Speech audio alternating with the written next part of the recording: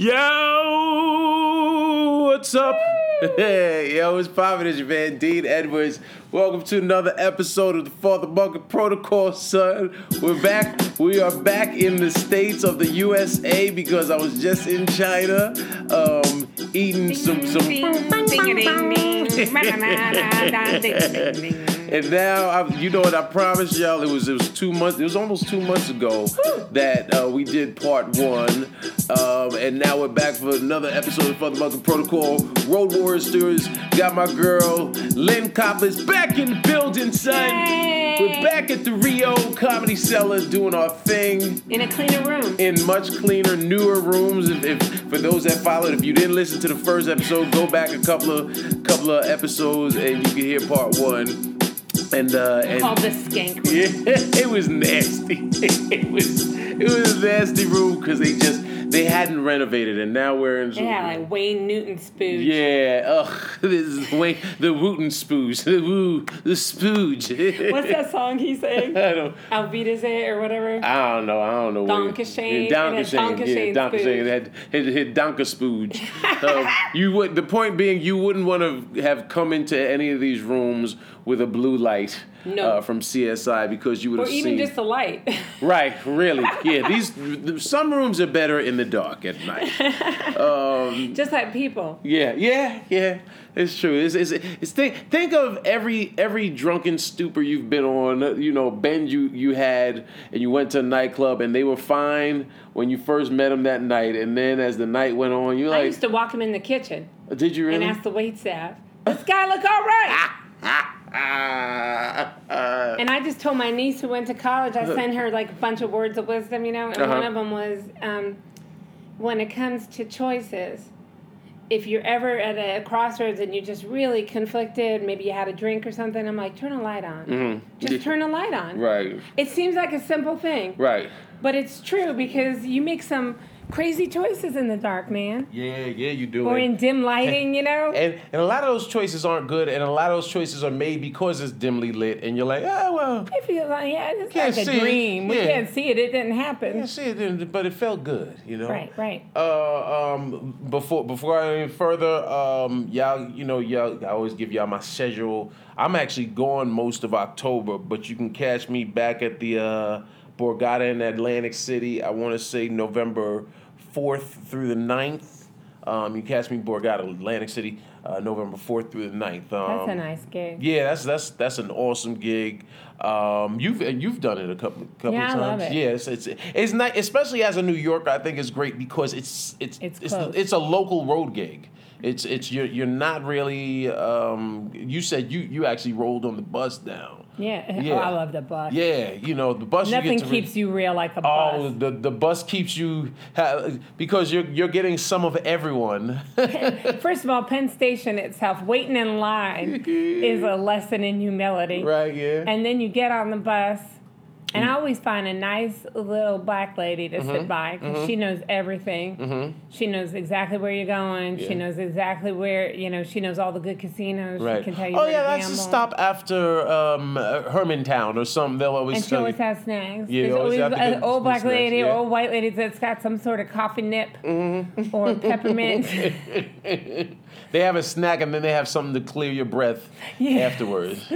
I do it too. I share too. Yeah.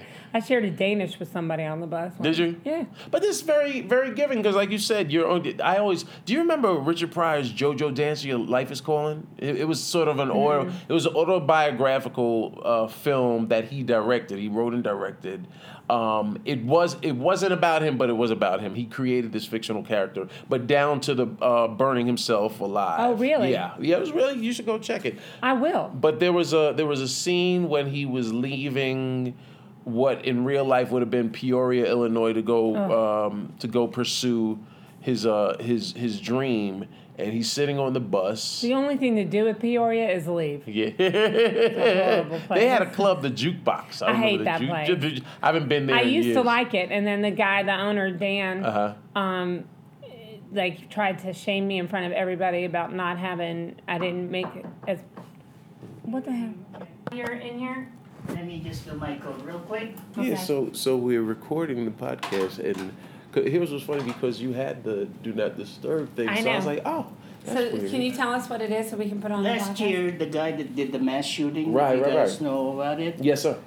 From the previous year, especially if you're a high roller, Mm-hmm. if you tell the hotel, I don't want anybody going to my room, Mm-hmm. then that's it. Oh, okay. So since that was the rules before, he managed to stockpile all those guns. Oh, got you. Okay, So so now. Wow. The rules have changed. Right. It doesn't matter who If you you are. don't get cleaning, then you come check. Every day, security Mm-hmm. gets a list, Okay. and we have to enter your room, Right, whether you like right. it or not. So let me ask you this, because you normally, when you haven't been having them come to They clean haven't your come at all, room. but it was partly So because they does that- asked me not to. Right. So does that also play into it when someone says, I'd rather They asked me not to have stay them? green and not let people in my. That one benefit for you guys, you get some discount. Okay. Not Only okay. $10. Right. $10. Right.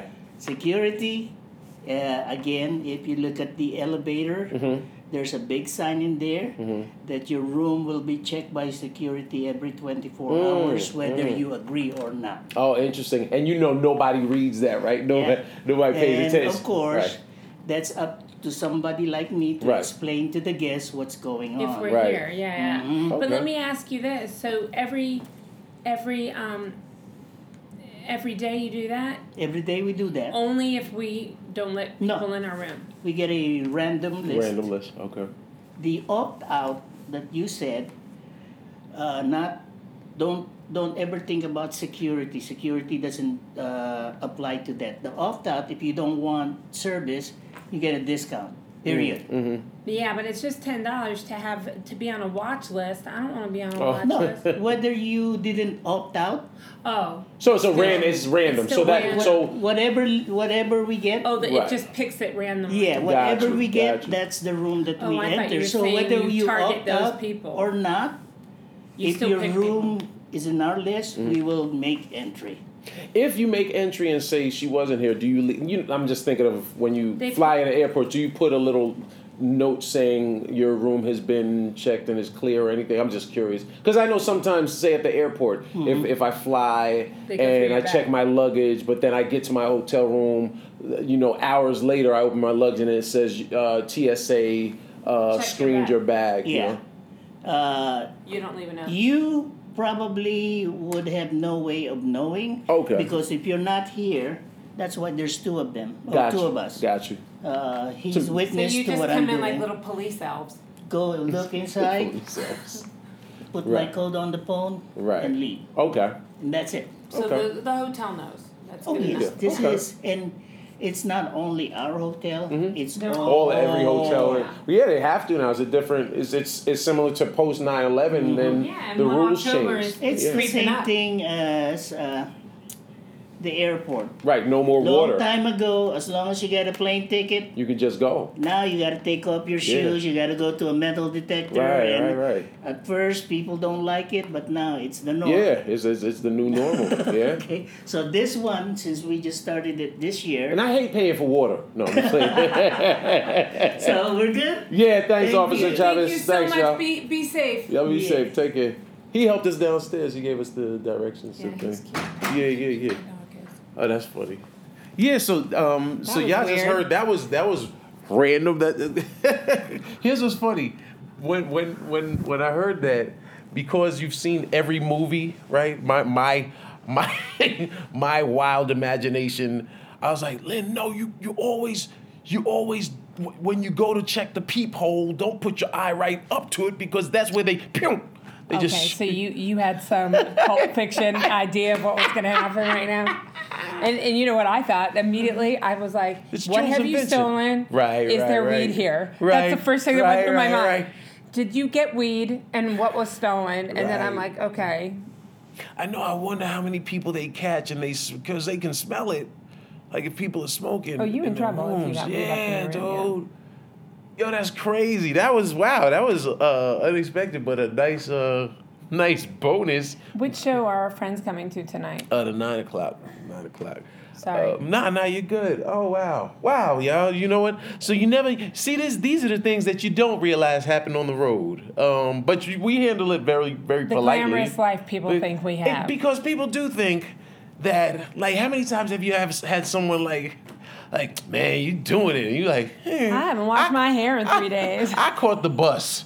Right. I caught the bus and my hair is dirty. I got here and the water didn't work. Right, you told me. I called down. I'm like, there's no water in the room. Oh, yeah, that's a complication. Oh, is it? Because I thought it was like a human right. Right. Like, you kind of have to have water. Right. I can't flush a toilet without water. Right, at least in America. You can't tell me that, yeah, we're going to get that fixed.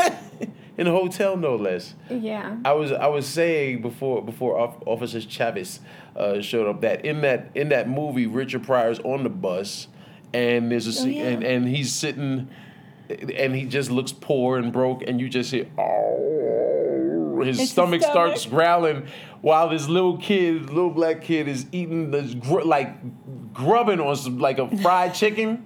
Has in some tinfoil and he's eating it, and they just show the kid looking forward straight at the camera, and you hear and he looks over at Richard, and Richard just kind of looks at him, and the kid's like, "You want a drumstick?" Like a drumstick. And Richard's like, "Yeah, I'll take it." So he gives him a drumstick, and I just thought it was a nice moment, showing how open he was and how vulnerable Richard was, and just seeing people's humanity. It's always nice seeing I people's shared a humanity. muffin with a lady. Yeah. She was a little older than me, not much, and she was getting on, and she was like, "Damn it, I wanted to go get some food." She had a drink, like a coffee, and I said, "I have some muffins, but they're kind of smashed. Do you want one?" She goes, "What kind?" And I said, "The kind you want to eat." I think there's a blueberry, and she was like, "Well, yeah, girl, pull it out." Okay. So I gave her one. She was like, "Thank you, baby." She ate it. We had it was really nice. And you didn't hear, And the last time I got on the bus, a guy was getting in a fight with the bus driver, like a full-on fight. Oh, like physical. Like he was bowed up, little guy. And his mama or mama was with him. And she was like, "Ricky," I said, "Calm down." And she's yelling at him, "Stop it. Stop it." His name was Ricky. I still remember it. And she's like, "Ricky, stop it. Ricky, stop it." And finally he's like, "Grandma," and she goes, "I don't care what he said to you." Because the driver was black and the guy was black. Okay.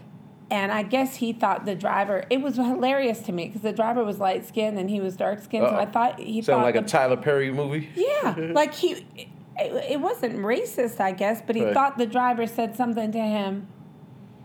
I couldn't hear all of it, but it was something about being dark skinned. He called me dark, whatever, and she was like, "I don't care. You better sit your blackie." Yeah, that's exactly. You're dark, whatever. Right. And he got all angry, and he looked thuggy, and the driver looked like Morgan Freeman. He had that like. So the driver looked like he takes pride in his job. He profiled him just because he had on. His pants were sagging a little lower. He might have had a shirt that might have exposed a tank top that. To rap music real loud in his earbuds. Which what's funny when I'm on.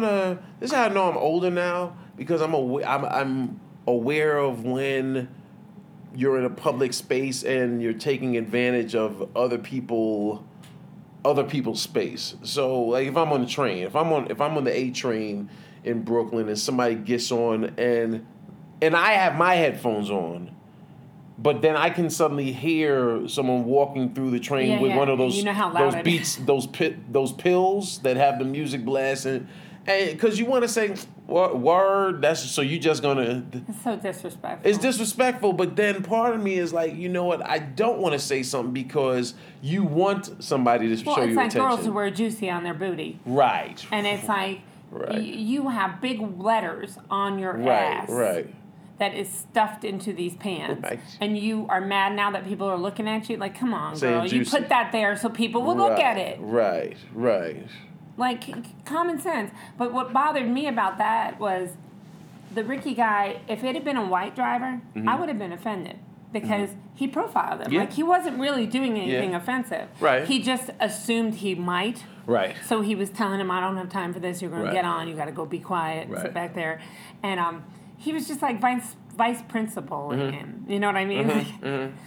And you know how the vice principal is always a bigger dick than the principal. Right. He's always the one telling everybody. He wants to prove that I'm the law. And, you're like, no, laying you're the not. law down, right? You're the vice principal. But you gotta make a phone. You gotta make a phone. Yeah, that's there's a lot of would that be intra-racial and intra-cultural policing, towards one another where, I think Chris Rock said, you know the most racist people on the planet? Old black men. I love that so much. Because they hate it even more than white people, Because it's true. It's like he's looking at him like, I didn't get it. I wasn't able. Why am I doing Morgan Freeman's voice? I wasn't able. I had to walk with my head up, and I couldn't. Jim Crow I couldn't wear my pants hanging down. And why would I want to?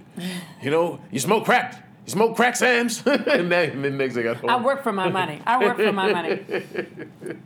Anyway, so we're back here, man. We had so much fun, to let y'all know. We had so much fun at Rio together last time that Esty, who books the Comedy Cellar, New York and out here, she actually came out because Michael Che and them were there, and Cypher Sounds were there on Wednesday. And it was her birthday. And it was I didn't know it was her birthday weekend, and so she enjoyed us so much. We had such a great rapport. That she was like, if you want to go back together, then make sure that you go back at the same time. I was like, yeah. And when she booked me, she said, do you want to go? Dean is going. Oh, did she? And I said, oh, yeah, I want to go with Dean. Yeah, no, it's because it's always more fun. This time we're out here with... what I hate is that people like our one friend who's like, oh, you with your lover? It's like, why do people gotta be like that? It's like, nah. Why? Because I have a friend that I like, and I'd rather be with him than some sourpuss. Right. And I wrote back, I'm like, yeah, he is my lover, and his wife is, and his 2 children are like... Right. Yeah, that's weird. I know, but people make shit weird when it shouldn't be. Well, but I think that also plays into people's own insecurities that, they project how they would be in that situation. You know what I mean? Oh, that's interesting. They project how they would be. Well, similar to, I don't drink, right? I don't drink or smoke, and I don't broadcast it. But as soon as people find out, like when Harris and I were just at Levity, shout out to everyone that came out to Levity 2 weeks ago. And after our final show Saturday night, there's a restaurant in the mall, a bar. We go to eat. We're sitting at the bar.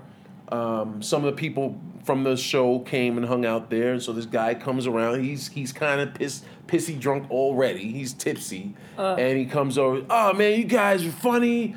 Dude, you were awesome. We love what you did. I said, oh thanks, man. Harris like, oh man, appreciate that. So he says, hey man, if you guys don't mind, I want to buy you a drink. So there was a time when I would automatically lead with, oh, I don't drink, right? But now, because I don't want to deal with people projecting their insecurities, I now just will say, oh, you know what? I'll take a ginger ale and pineapple, right? Mm-hmm. Or because I'm not big on Coca-Cola, and right now I'm not drinking. I'm off soda until Thanksgiving. I have this thing I do annually. So I said, oh, you know what? I'll take a pineapple juice. So, nah, you got to drink something more than I'm buying. You got to drink more than that. I was like, oh man, and now I have to fess up, right? You just tell the bartender, right? Just give me pineapple. Don't give me vodka. Yeah, but why do I have to now go through all that? It's 6 of a dozen, half or whatever. If I'd be like, thank you, then I'll buy my own pineapple. Yeah, forget it. Right, because then he launched into. You don't drink. And then Harris is now defensive for me. He's like, oh, no, I mean, he doesn't drink, but it's all good. He's like, I'll take a Jameson and Coke. No, yeah, okay. You'll drink a man's drink. I'll drink a man's drink. No, but he can have his fruit juice. I'm laughing like, all right, man, whatever. He's like, yeah, it's fine. It's fine. We're drinking like men. You're drinking like a little girl. All right, dude. He said that to you? Yeah, he didn't say that, but it was that tone, and it's like, dude, it's you meant well, and now you're sullying it because I'm not drinking. But when people do that, from my perspective, it's his insecurity. He feels uncomfortable drinking, right? Without you drinking, right? Because God forbid somebody can enjoy themselves, because that's what I think Harris said. Nah, man, he can enjoy himself without a drink. Oh yeah, no, I'm sure he can enjoy himself and he can, drive safely. Whereas we can, not enjoy ourselves and let it all. And I was like, well, I mean, do you, dude? Well, it's like when I say my prayers at dinner, and every now and then somebody be, oh, were you saying grace? I'm like, uh-huh. Right. Oh, please, didn't you just talk about blowjobs and stuff? I'm like, uh-huh. Right. And then they start in, and I'm like, so you're religious? And it's like, why is this a conversation? Right. And you weren't making a big to-do. No, you didn't stop everyone. I will literally do it under my breath. Yeah. You didn't stop and say, excuse me, everyone bring your volume down. down. Play with me? Can we hold hands? Let's put your hands out, please. And no, yeah. And I don't even do it where you can see it. Right. I usually just bow my head and say my little quietly, quick prayers. very subtly. Every now and then I have a friend who'll say, oh, I'll say grace with you. Right, right. Like I've said grace. We say grace together. We usually just do it, both bow our heads and say grace. Right. But I just find it, because I find it obnoxious to make a big deal about saying grace. But for me, it's my way to check in with God every day, and I like doing it because sometimes I am remiss with my prayers, so I feel like when I do that, it's like a quick call. Okay. And it just keeps me in check. Right, it's calling mom and dad. Yeah, and just, I'm here, I made it, get ready to eat. Yeah. Landed safely. Thanks for caring about me. Right. Boom. And I really like it, and I think that's part of why we're supposed to say grace, because it keeps you in check all day long if you're eating all day long. Right. And which we did yesterday at that all-you-can-eat buffet, me and the fellas. Please. I said hello to God so many times yesterday, shoving my fat face full of stuff. I'm like, God's like, really? Ice cream? You said grace for ice cream? Please bless this ice cream in the hands that prepared it. Ben and Jerry. That's funny. But your faith is important to you. That getting to know you, I know you speak about your faith. Your faith permeates your life. You also. That doesn't mean I don't veer off. No, the not path. at all. And I don't. I'm not saying that I think you're holier than thou or that you're attempting to be holier than thou. But I can appreciate that you have a commitment to God. That you don't shy away from. You're not hiding from the world. You're not necessarily walking around with your Bible smacking people in the face with it. No, because I'm fully aware that I'm a hypocrite sometimes, and I'm fully aware that I'm human and that I'm not great, which is partly why I do pray a lot and I do want God in my life because I want to be a better person. I mean, I wake up every day just thinking I just want to be a better person, even if it's just better than I was yesterday. That's all we can hope and pray for, really. And as you get older, it becomes really clear to you. We talked about it at breakfast about like when we're out in Hollywood and we're generalizing, obviously, but like you make friendships and they're just not the same. Right. You had a good term. You said Hollywood friendships are like committee friendships? Committee friendships. Right. Like you're on a committee to have prom and you all become good friends because you crisis bond through this one project. So when you're on a movie or on a TV show, you're friends with those people, but you're friends with them knowing that friendship may not sustain past that project. Right.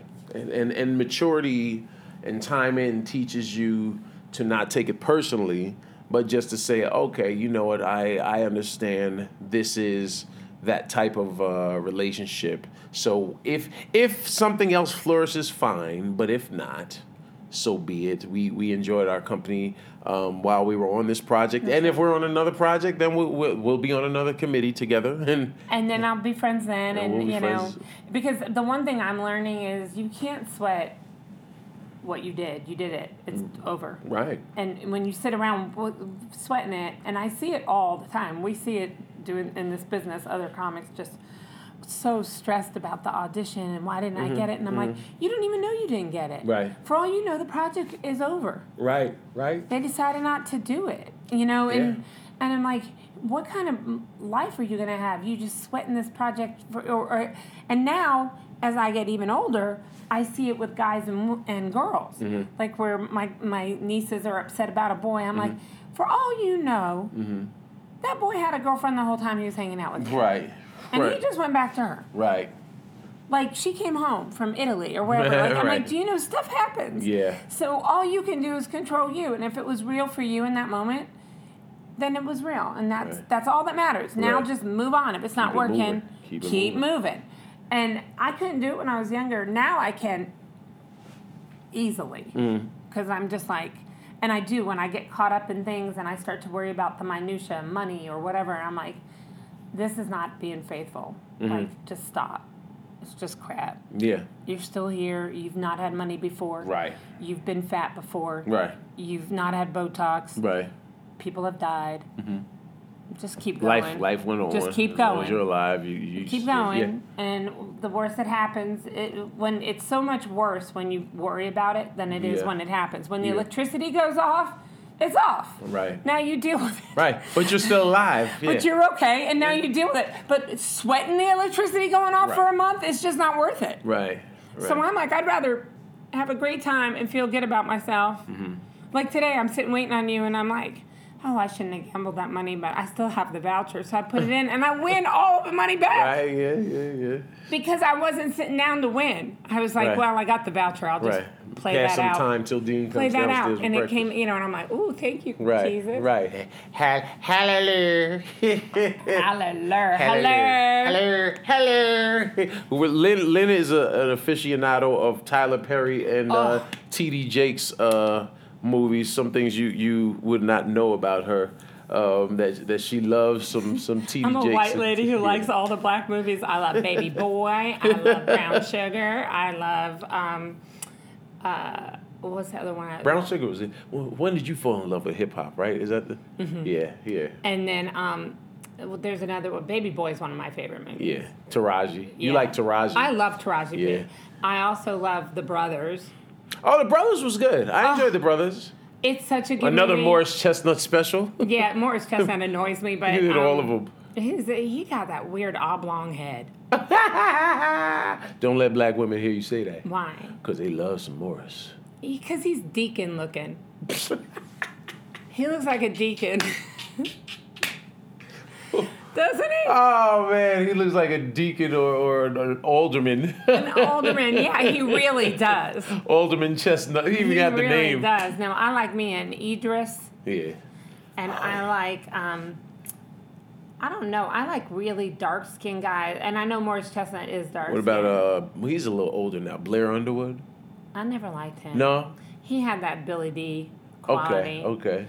I like, even though he's light-skinned, Shamar. You like Shamar Moore? Yeah, I love him. I know so many. Because he's sweet. I like his eyes. And you know what? We did a table read for something. Nicest dude, but I feel bad because sisters give him the business because I've had sisters say he's the tragic mulatto because they're like, nah, he's trying too hard. I don't like that. You can tell that his and this sisters talking, because I know he got a white mother, so he's always been trying so hard to be down. And remember when he hosted Soul Train and he was trying so, and I was like, there's a corny element to, and I'm like, I actually met him. He was a nice guy. I liked him. But that's too bad because what if he's just trying to know his culture and know both sides of it? Yeah. And he has to try hard because people aren't just letting him in. Right. Especially because not only is he a lighter skinned cat, but he's good looking. I mean, that's a good looking dude. I also love D.L. Hughley. D.L. Hughley. And the brothers, I think he's really cute in that. It's funny because I know D.L. I've never like somebody say it. Look, it makes me kind of uncomfortable. You have like an ew face. That's just D.L. He's attractive to me. He's a good-looking guy. Yeah, but I love that movie was because I was like, you gotta love black men because the bitch is in her wedding dress with a gun. And he's like, calm down, baby. Right. It's okay. I'm sorry. If it had been a little white Jewish guy, he would have been wait. Where are the police? Where are you? She's not. She's lost her mind. Yeah, he would never marry her. What money was spent? No, I'm not going to marry her. She just held a 9mm to my face. On my wedding day, we spent money. And this is so funny because all the brothers are even saying to him, like, yeah, you did her wrong, man. Hey, they're all like, look what you made happen. Hey, dog, you caused this on yourself. I just think that's it. And that was the movie where I learned, like, if you smell someone's balls, you can tell whether or not they've been with somebody. You learn good tips in black movies. You really do. And that chicken wing tip, like if they leave the last chicken wing, he loves you. I can't remember what that's from. Baby Boy, I think. Or one of the wedding, Best Man. It's from Best Man. Is it Best Man? It's from Best Man. That's funny. So what's the one? No, there's another one. There was a really good romantic comedy that Tracy Morgan was in. It was an interesting line. He's not a lead. One of the leads. It was Erica and Nicole Park, Jai Park. It was called 30 Years to Life. Kadeem Hardison. I can't believe I haven't seen that. You know what? Because it was like an indie. It was right on the cusp of all those other movies. It was an indie. I had to look that one up. And it came out during my first season on SNL, and we went to the premiere. I was like, and I said to Tracy, I was like, "Yo, son, that movie shows you can act. You show some real depth in it." And there's a scene. You know what else is in it? I'm going. Well, yeah, I got. He's like, I got depth. I got some range. I'm an artist. Like Erica, keep in mind, I'm an artist, but I'm sensitive about my shit. I can be the shallow or the deep end of the pool, Dean. That's exactly he would say that, right? And so, G Money for Alan Payne from the Cosby's, the latter years of the Cosby Show, and New Jack City, Kadeem Hardison, I think Eric Alexander.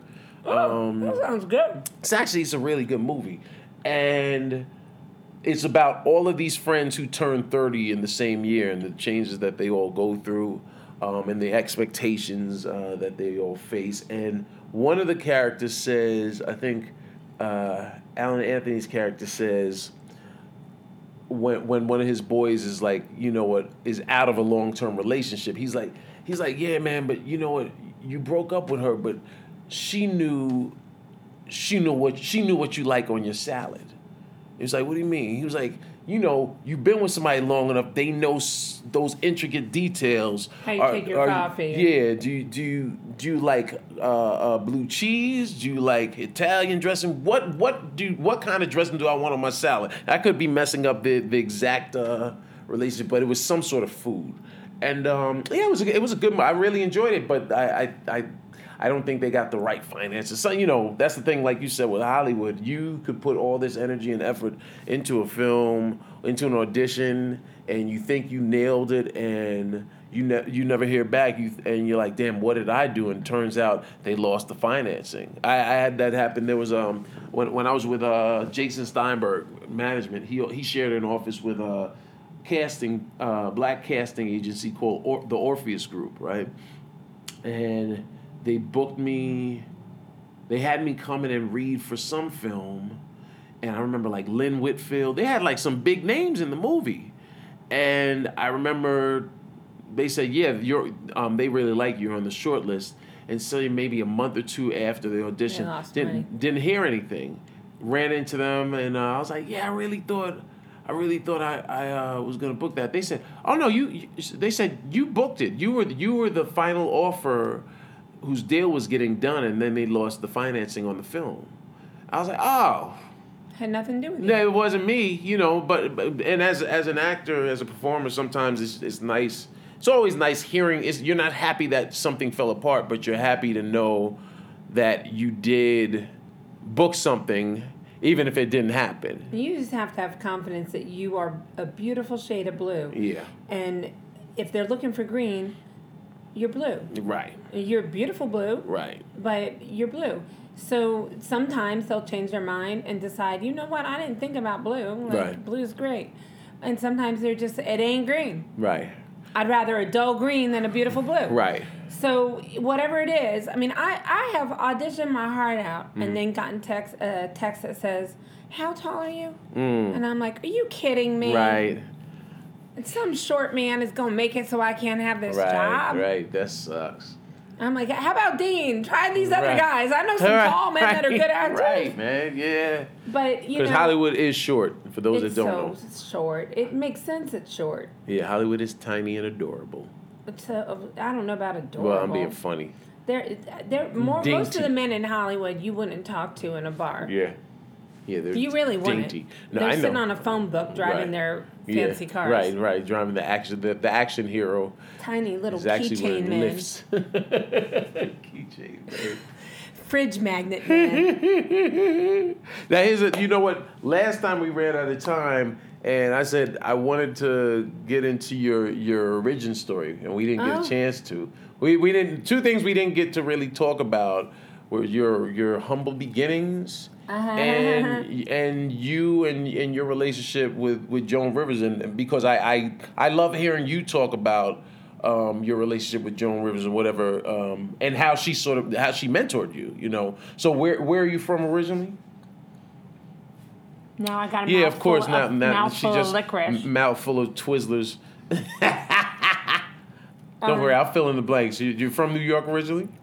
Long Island? Mm-hmm. Okay, I was born in Long Island and raised in Florida because I actually talk about my sisters on stage. They're not my sisters. They're my cousins. Okay. And I was raised with them. But black people and country people are the only ones who ever understand, like, what a sister cousin is. Mm-hmm. So, you know, white people always say to me, like, is she your cousin or your sister? I'm like, well, a sister cousin is different than a cousin. It's like a cousin, and your auntie's like your daddy, and your mom, you know, and they raise you. Right. So we slept in the same beds together and stuff. Mm-hmm. And I'm an only child, so they had children, I did not. So their kids all call me auntie, and so I call them sisters on stage because you see how interesting this is. Mm-hmm. It's boring to do on stage. Right. So if you don't mind my asking, did your entire family move down to Florida, or just we did because my aunt was married to a bad man. Okay. Who hit her and so forth, even when she was pregnant. Very bad person. And if you knew her now, you would never believe that she could be married. So she's a tough lady now, but she was young. She was 18, 19. Right. My mom was married to my father, who was not a bad man, but he couldn't get out of his own way. Okay. He was a gambler and did drugs and low-level shit for the mafia. So now we know why you had to sit down at the slot machine. That's right. And why I had to walk away from the OTB when we... Right. But anyway, so my mother and my aunt left our fathers, and for respective reasons, my aunt was being abused, and my mother was... And my dad was gambling everything away, and one of the final straws was that he took us out Long Island somewhere, and it was like a humble kind of looking house. It was like a barbecue, and everyone was kissing the ring of this man in the face. This is a mom. Oh, wow. Don. Wow. And my mom wouldn't let me. My mom took me, and we sat in the car, and the guy was like yelling at my dad. My dad came out, and he was yelling at my mother, and my mother like packed me up that night, and we went out to New Jersey to my aunt's house, and I used to tell this story all the time because I had a deal with NBC for this. My mom woke me up and was like, we're going to go live with your aunt for a while and leave your father. Are you okay with that? My mom's like 24 years old, and I'm a little kid, like 4 or 5. You know, I was like, are you going to feed me? Like, I don't know. What, survival? Bitch, this is like a sophisticated question for someone only been on the planet 4 years. Use your head, lady. So... we went out and lived with them, and our dads would get us on the weekends, and that's a whole nother story. And my uncle would pick up Corey and Chris, and their dad had like a girlfriend, and my dad would drop me at my grandparents' house and go. He was a chef, and he would work at mob-run restaurants, and they would mysteriously burn down, and then he would work at another one, and.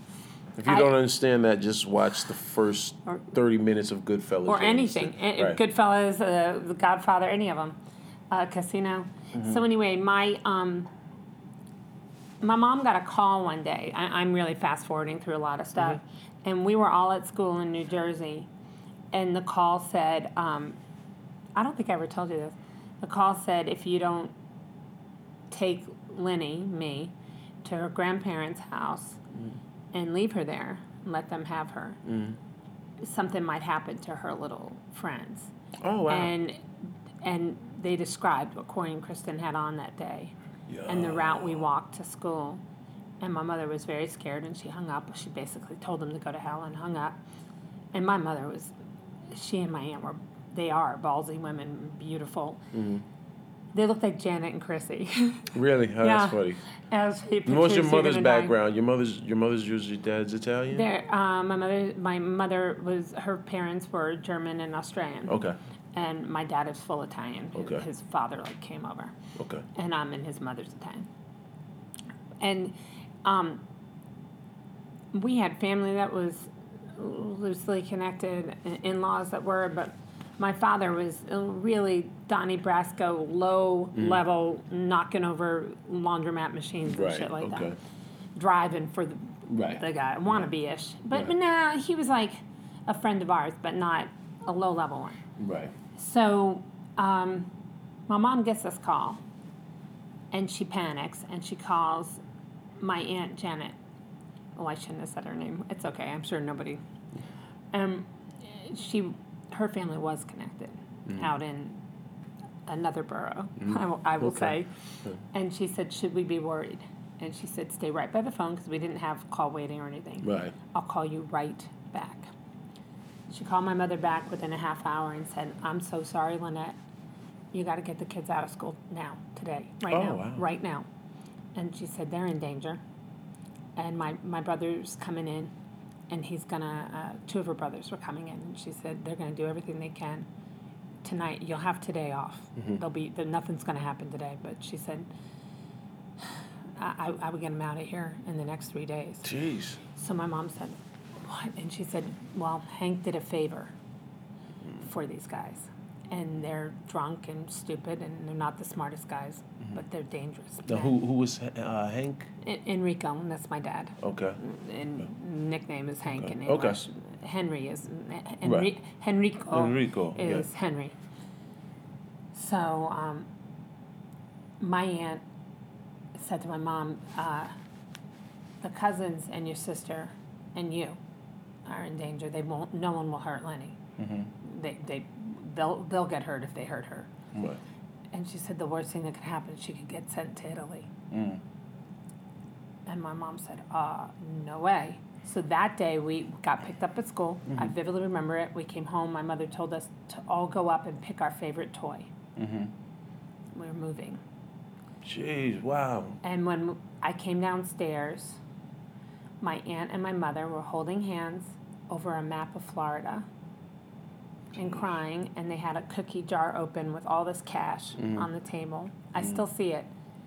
And my mom closed her eyes and pointed and said Sarasota, which is where I grew up. And at the time, Florida and California were the only places a woman could leave and get a divorce on her own and get custody of the children. So we were told we were going there, but we had to sell everything, and we didn't have time. So my aunt and the girls got a plane ticket and left the next morning, or maybe the evening. We left that weekend. So it was like a Tuesday or Monday, and we had like 4 or 5 days. So my mom and I slept in the bed together. In your house? Okay. We had in my aunt's house. Okay. We had a huge garage sale. Somebody said I'll never forget this. I was little. I was literally like 5 or 6, maybe 6.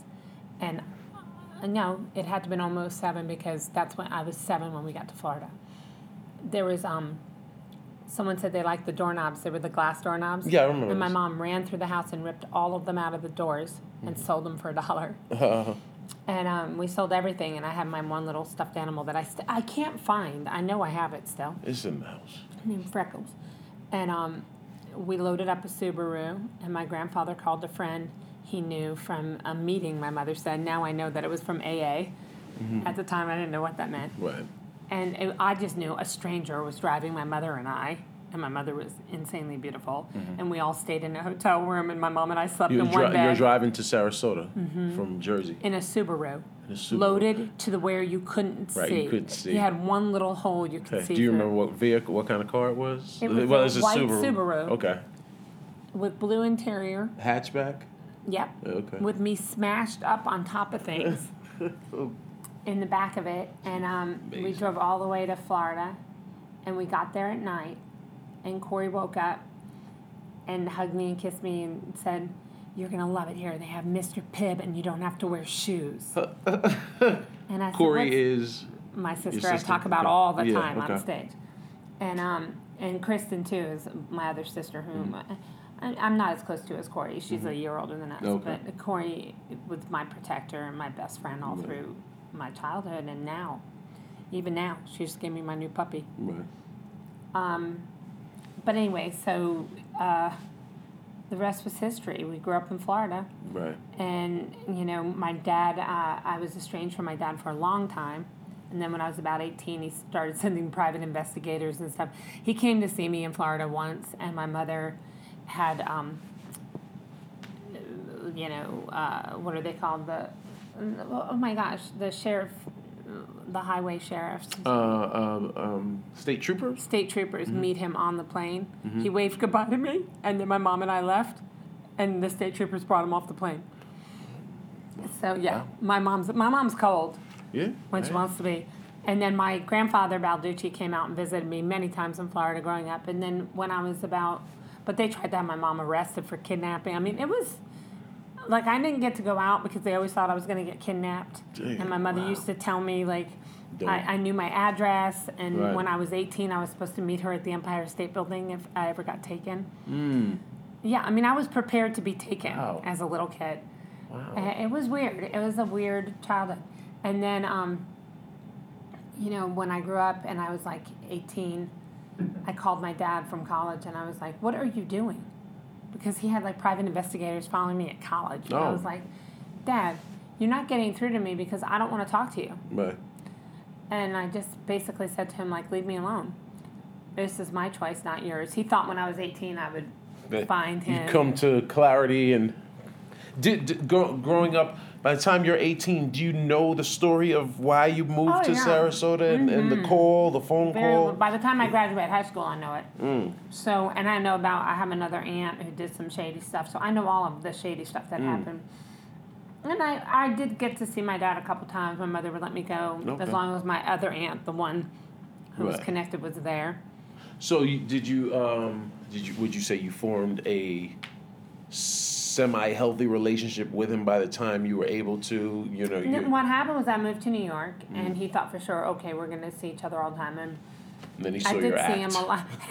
I hadn't become a comic yet. No, okay. I was an actress, struggling. Okay. Mm-hmm. And, so you moved back to New York you moved back to New York, and what did you study in college? I moved. I was a theater major. Okay.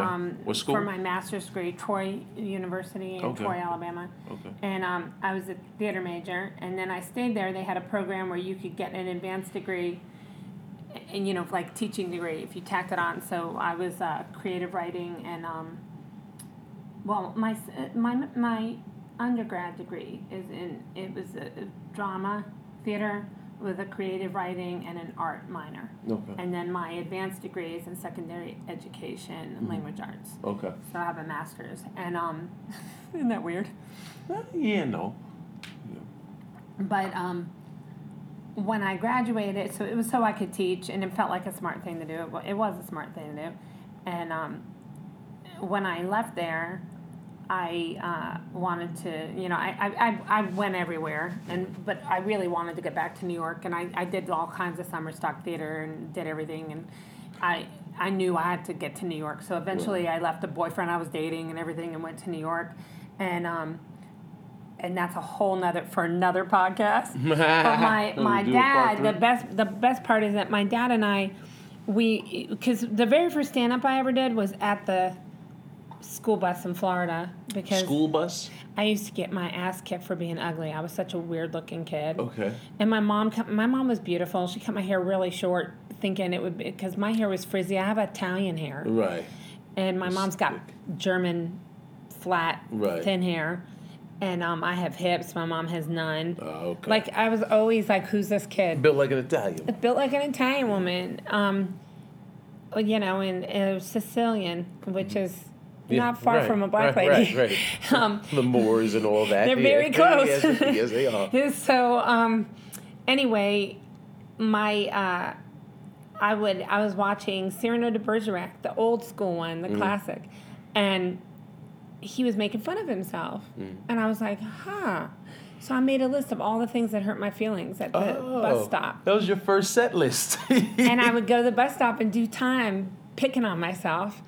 And somebody would say, like, they call me Frankenstein because I have one big eyebrow. Uh-huh. They'd be like, Frankie, nice eyebrow. And I'd be like, isn't it? I'd start batteries just by putting my mouth on them. And, like, just weird, funny, goofy stuff that I just wrote myself. And they're like, That's all right. You're like, my butt's so big, I broke the door trying to get through the room. Like, I mean, just insane and old school cut downs. Like, my mom tied a pork chop around me because I was so ugly and she had to make the dog play with me. So, that's funny, though. I got laughs. And then I started doing that because I was shy, believe it or not, as a defense mechanism to, like, protect myself. Right. And then I started lashing out at bullies. Once I realized I had me under control, I started attacking bullies. Right. You started using your powers for good. That's right. The greater good. And then all the nerds, I became like king of the nerds because all the nerds were kind of, I was piping Hey, them. Lynn, you know Lynn, you know what that dude Brian said to me? Can you tell him about him? Yeah. He broke my pencils. So, what are you going to work with now? I don't have anything. He broke them. I was like, okay, well, he's, I would just do shit.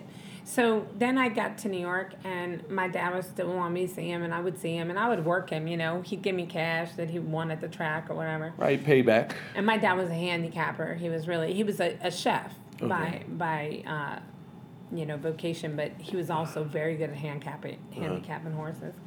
Here's what's funny. When you said handicapping, because you said a mob, I'm thinking he's the guy that they're like, an enforcer? Henry, go shatter some kneecaps. That's an enforcer. Oh, okay. No, my dad just my dad was like a bookie. Okay. But a bookie just takes the bets. A handicapper predicts the race. Oh, interesting. And, well, he could have worked, if he put it to good use, he could have worked for the OTB. Right. He was that good. Right. And he could have even done Wall Street because my dad was very good with ratios and numbers. They always say, like, guys that, drug dealers. I've heard for years that drug dealers, they're like, they just use that for good. Could have been mathematicians and, not writing numbers down but keeping it all up here. It really is just based on knowing percentages and knowing all kinds of algebra. Yeah. So anyway, my dad, and look at all these drug people, they know chemistry too. Yeah. So what ended up happening, because I told you one of my favorite stories about my dad was we were at the VFW that he ran. Mm-hmm. He ran it and he was stealing all over the place. Mm-hmm.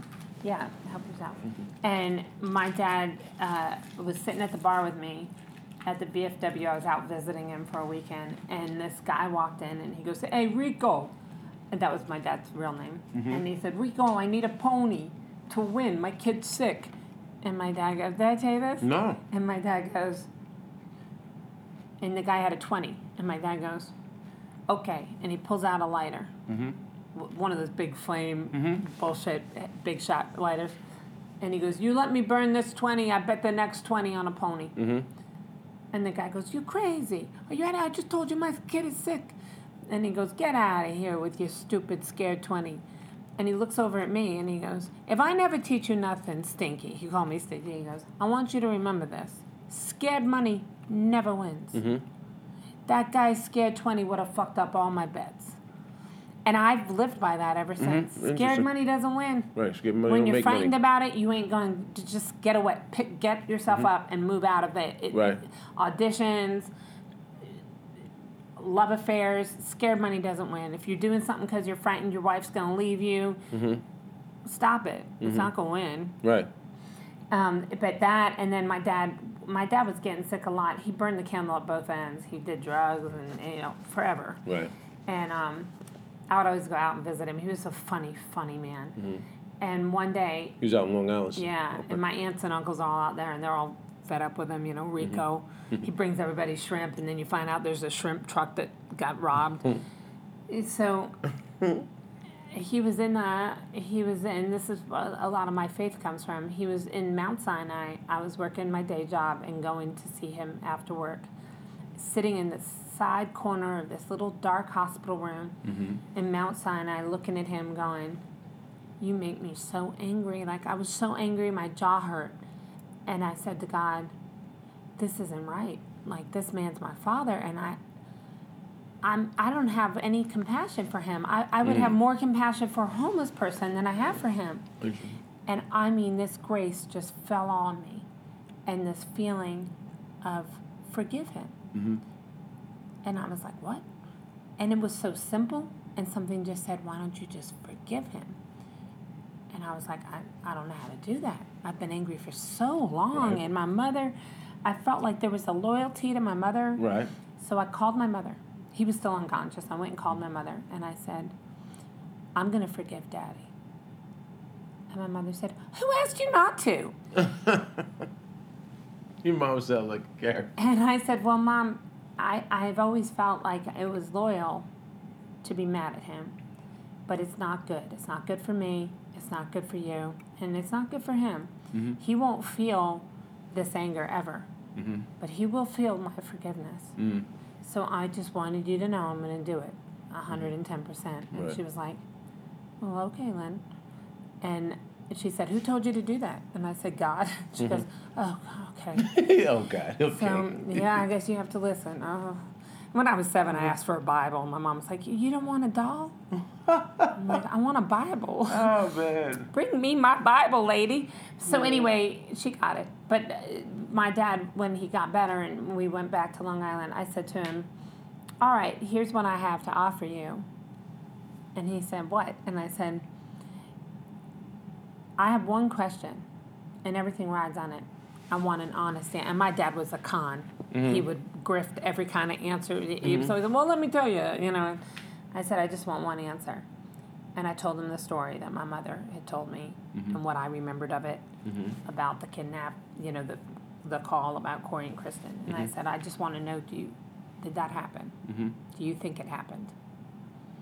And he looked me in my face, and he looked down, and he said, Lynn, I don't know. I was on a lot of drugs then. And I was messed up with some bad guys. And if your mommy and your Aunt Susie say it happened, it probably did. And Dean, I knew at that moment he thought he made the wrong choice telling me the truth. And I said, you know what? That was the right answer. And he said, what? And I go, it happened. Sure, it happened. And I said, but Daddy, you can't ask me anymore about Mom and Aunt Sue. They don't care for you. Right. You're like, stop asking me, telling me to say hi to them and stuff. Like, did they ask about you? They don't. Right. Okay, that makes me uncomfortable. Secondly, how about this? How about you That's stop. Regret. That's right. That's and regret. I said, you stop telling me that when you're giving me advice. So, well, I'm your father, so I'll tell you. I go, when John Koplitz raised me. Right. You're not my father. Right. You're my birth father. And I said, but I'd like to be your friend. Like, a lot of people know you. A lot of people really like you. And you're charming and fucking hilarious. How about I stop working you for money? And he smiled. And I said, and you stop putting the father thing on me? And we try to connect and be friends. Right. And he got kind of teary-eyed. And he said, can you do that? And I said, absolutely. Right. And we started all over again. And when he died, he said, get her out of the room. And I said, why? I was his best friend when he died. And he said, I don't deserve you. And I said, yes, you do. It's okay. It's all going to be okay. It was really sweet. Yeah. My dad was really funny. And there was this woman that used to come in at night and bring him the till, Barbara, and she had huge boobs, and he'd always like, can I touch them, Barbara? And she'd say, on your deathbed, Rico. So, like, we're at the wake, and she's tending bar. And she was not a terribly nice woman, but, she was just big tits, and she wore the most inappropriate dress to his funeral. You knew she would. And let me tell you, the funeral was full of, like, everyone from congressmen to hookers, to full, real hookers. Oh, wow. Like, it was the craziest thing you've ever seen. Well. And I gave the eulogy, which I winged. It was just insane. And Barbara, I was sitting next to my cousins, and we're at the VFW bar, and she goes, let me tell you something, with her long pink nails and her blue. She goes, I know my dress was inappropriate, but I wore it because that was Rico's favorite dress. And I'll tell you something. Every night he would say, can I touch him, Rico? And I'd say, on your death, or can I touch him, Barbara? And I'd say, on your deathbed, Rico. Well, last week I marched myself over to that vet's hospital. And he said, now, Barbara. And she did it. When she did it like him moving the oxygen mask. Now, Barbara. And she said, and I said, now, Rico. Oh, gosh, yo, that's a... And I turned to my cousin and I go, this bitch killed my father. A man with good lungs couldn't have touched those things. And I don't know. I'm sorry that took so long. No, this is fascinating And my mom and I struggled together on our own for years after my aunt remarried. Mm-hmm. And one day my mom said to me, "Come in here, I want you to see something." And the TV was on, and she said, "That lady just lost her husband. He killed himself." And it was Joan. And my mom said, and her daughter's your age. Oh, and wow. They're going to make it, so are we. Wow. If they can do it, we can do it. Wow. And then years later, I worked with her, and years later, she invited me to her house for the weekend, and I was getting up early because I didn't want to miss a minute of anything. Right. And the staff was like, "Oh, why are you awake?" And I said, "I really just don't want to miss out on anything." Right. And they thought it was so sweet, and they came over and said, "Well, the other guests are sleeping, but Miss Jones awake. And she wanted to know if you would like to go for a walk on the property with her." And I said, "Oh, sure, I don't know if I have shoes." They said, "Well, we'll bring your shoes." Right. So they brought me little Uggs. And we walked arm in arm around her property. And I got to tell her the story. Oh, wow. And she was like, "Oh, well, look at you." And we just became really good friends after that. Oh, man, that's... Isn't that sweet? Yeah, that is. And she would write me on the road and say, "How are you? Mm-hmm. Were you funny? Did they laugh?" Yeah. She reminded me of my mom, but my mom with stand-up experience. Right. Well, and it sounds, from how you've described your mother, your mom was very... I mean, your mother... In less than a week's time, moved you and your family, you and your sisters, not just next door, not just from Teaneck to Jersey City. You know, she moved you from the north to the south, the totally different planets. You know. That time we were in the car and we pulled into a diner and they wouldn't serve us because our plates were Yankee plates. Wow. And and we were white. Right. Right. If for y'all that don't realize, if you didn't look at the picture with the podcast, Lynne is very white. I was white then, and I'm still white. Still white. I never ripened. Right. And so just... Because my mom did tell me one time that black people were ripe. Because I asked... I was sad because I wanted to be... I have all these little beauty marks. And I really thought that we turned... That you were going to... black. That they all connected. Eventually. Yeah, and my mom was an artist and by hobby. And she never let me call, like... I couldn't call my skin flesh tone, that crayon that's called flesh tone. Right. My mom would be like, "No, I didn't get a lot of use out of that one." My mom would be like, "Don't call it that. What color is that? That's an apricot color." Right. Or that's a, right. And she'd say, your flesh is not the color of that person's flesh. Right. So I would be like, "This is brown flesh, and this is, right. I think we called Indian people, I called them gray flesh. I didn't know. Right. I guess all the ones I knew were silvery, ashy. Right. So, but my mom was always like that. And one day I said, "I'm not going to turn brown." And she was like, "No," and I cried. Because I don't know what it was. I always thought brown people were very beautiful. Mm-hmm. And then my mother said, "Well, this might be wrong to say. You might have to cut it out." No, say it. She said, "God was painting a black girl and she splattered on you." That's not wrong. So you have a little bit of black in you. So you got some black. That's why you love Tyler Perry and T.D. Jakes. You got some God splatter crayon juice. I thought I could just see some black girl listen to this going, so God was sloppy with us, is what you're saying? Didn't paint us correctly? No, he was actually just saying, "Here, I'm going to give everybody else a little bit of this lovely melanin." Yeah. Just to give them a taste. Is that funny? That's funny. Yeah, my mom is a strong lady. Yeah. Which makes sense because you're very matter of fact, no nonsense. Which is, I think, what helps fuel your comedic voice and talent and perspective, where comics respect you, male and female. You know, I'm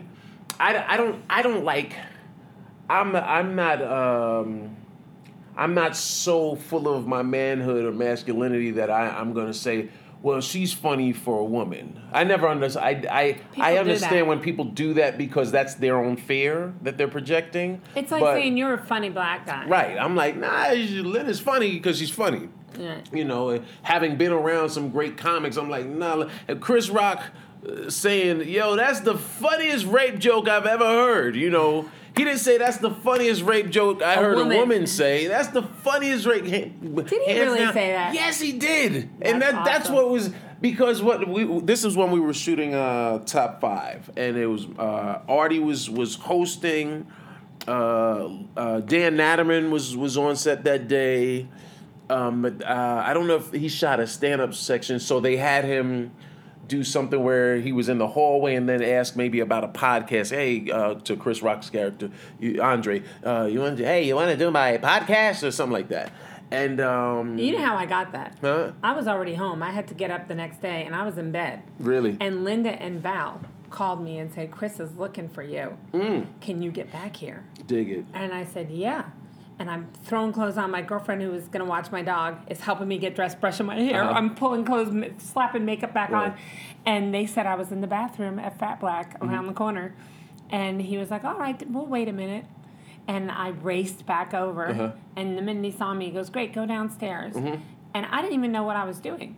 I'd never been in a movie. I'd never done anything like that. And I went down, and you were in the room. And I'm kind of standing there, and I'm really just flabbergasted. I don't know what to do. Right. Joel Silver's big-time Hollywood producers there's sitting all there. kinds of big famous people all over the Rosario place. Dawson, J.B. Smooth. And I didn't even realize all of them. Right. I was pissed because we didn't get our $80 that night or $50 that night. Right.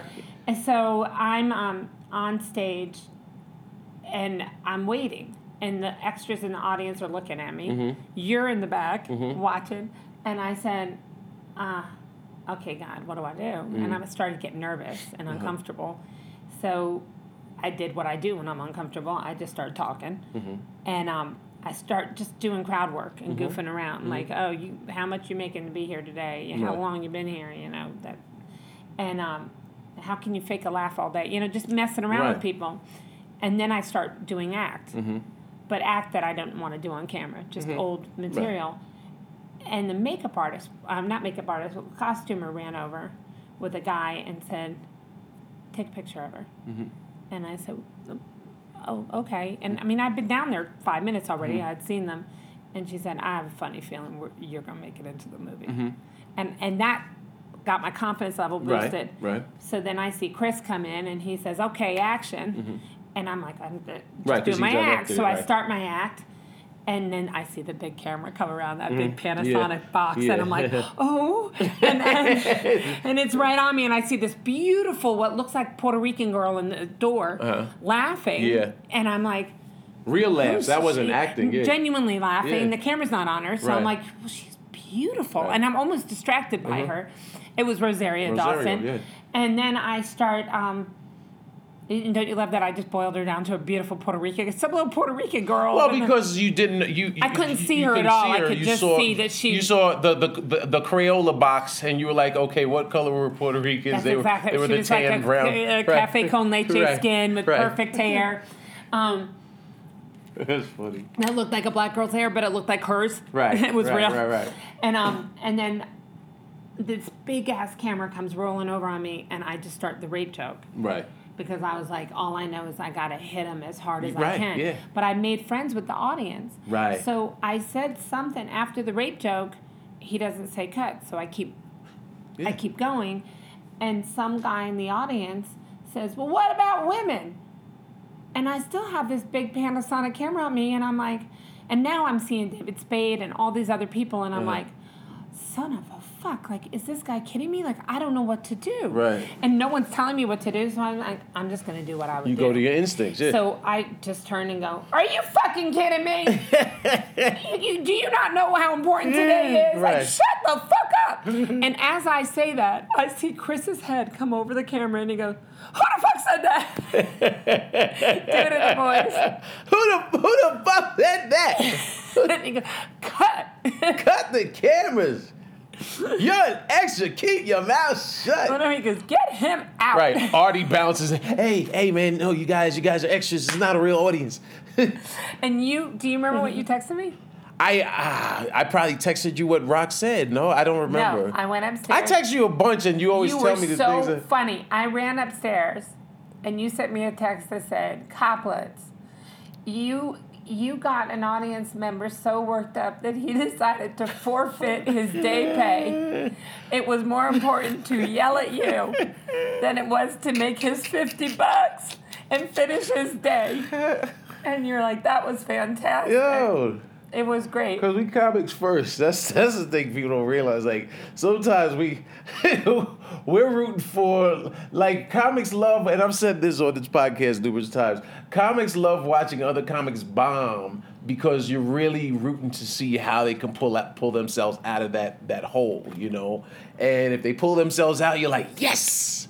And if they don't, you're like, you got a lot of work you got to do, you know? Because when they do, right, then that's who you want to go in combat with. Right, you're like, right. I want that person in the foxhole with me. That's the person you right. say, hey, watch my act and help me with the punchline for this. Right. Because that person knows how to work through the blood that can be bleeding and still get it done. Right. And what was funny about that was Chris wasn't mad at me. Right, no. Even a little. Right.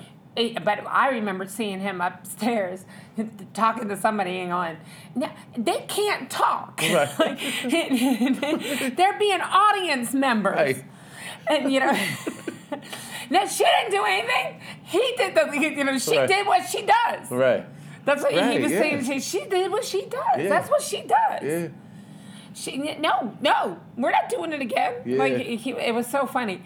Because he had it in the can. I knew he had me. He was just letting me run to see what was there anything what good, magic which a good director would do. Yeah. But and to me it was just funny. And I just hoped, I thought I'd be in a long shot in the background. I ended up making more money off that $50 I was worried about. You know, I ended up making probably $5 or $10 grand off that movie. Yeah, man.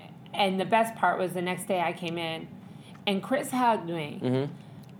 And, you know, I don't know if everyone knows this, but, like, when Chris Rock hugs you, Louis C.K. hugs you, they're not huggy dudes on a daily basis. They're lovely guys, and they're very warm and good friends, but they're not guys who hug you. They don't wear their emotion and feelings on their shoulders. So they're very guarded. They're very guarded. But like they wear their stand-up. But they are matters stand-up, more than anything. Yeah, man.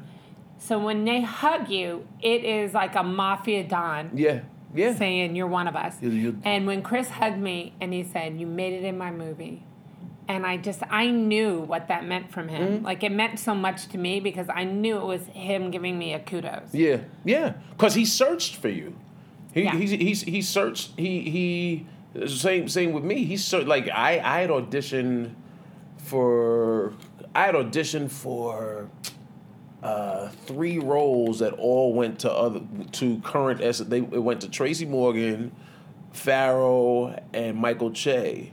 But at the time, and when I remember when I auditioned, the casting agent was like, I forgot who cast that, Kim Coleman, I'm not sure who, but whoever cast it, like when I left the room, she was like, yo, you did that, because I read for 3 different roles and brought it on all of them. So I was like, I left this saying, I'm gonna get something. And so when I didn't, and not only did I not get anything, but then with social media, I saw everybody in the movie, right? I saw all 3 that I just mentioned, plus I saw Leslie, plus I saw, you know, all of the comics, you know, Voss, just everybody, all of our peers, and I was like, damn, I thought Chris and I were at least cool, you know. We were SNL alum in the frat, so they called me that week, like a year later, because those were reshoots, and they called me a year after the audition, and my agent was like, yeah, Chris Rock just requested you. And when I got that, I really was proud and happy. I was like, you know what, Rock looked out. You know, he was like, I want to get Dean in there. I want to get Lynne in there. And, you know, it makes you feel like you're part of, like you said, you're part of the... but he wouldn't have put us in there if we hadn't risen. Right. He wouldn't have. Right. You know, same thing with Louis. Like, they can't put you in if you can't do it. Right. And which is why you can't ask them, why didn't you put me in? Because then they're going to have to tell you, you can't act. Right.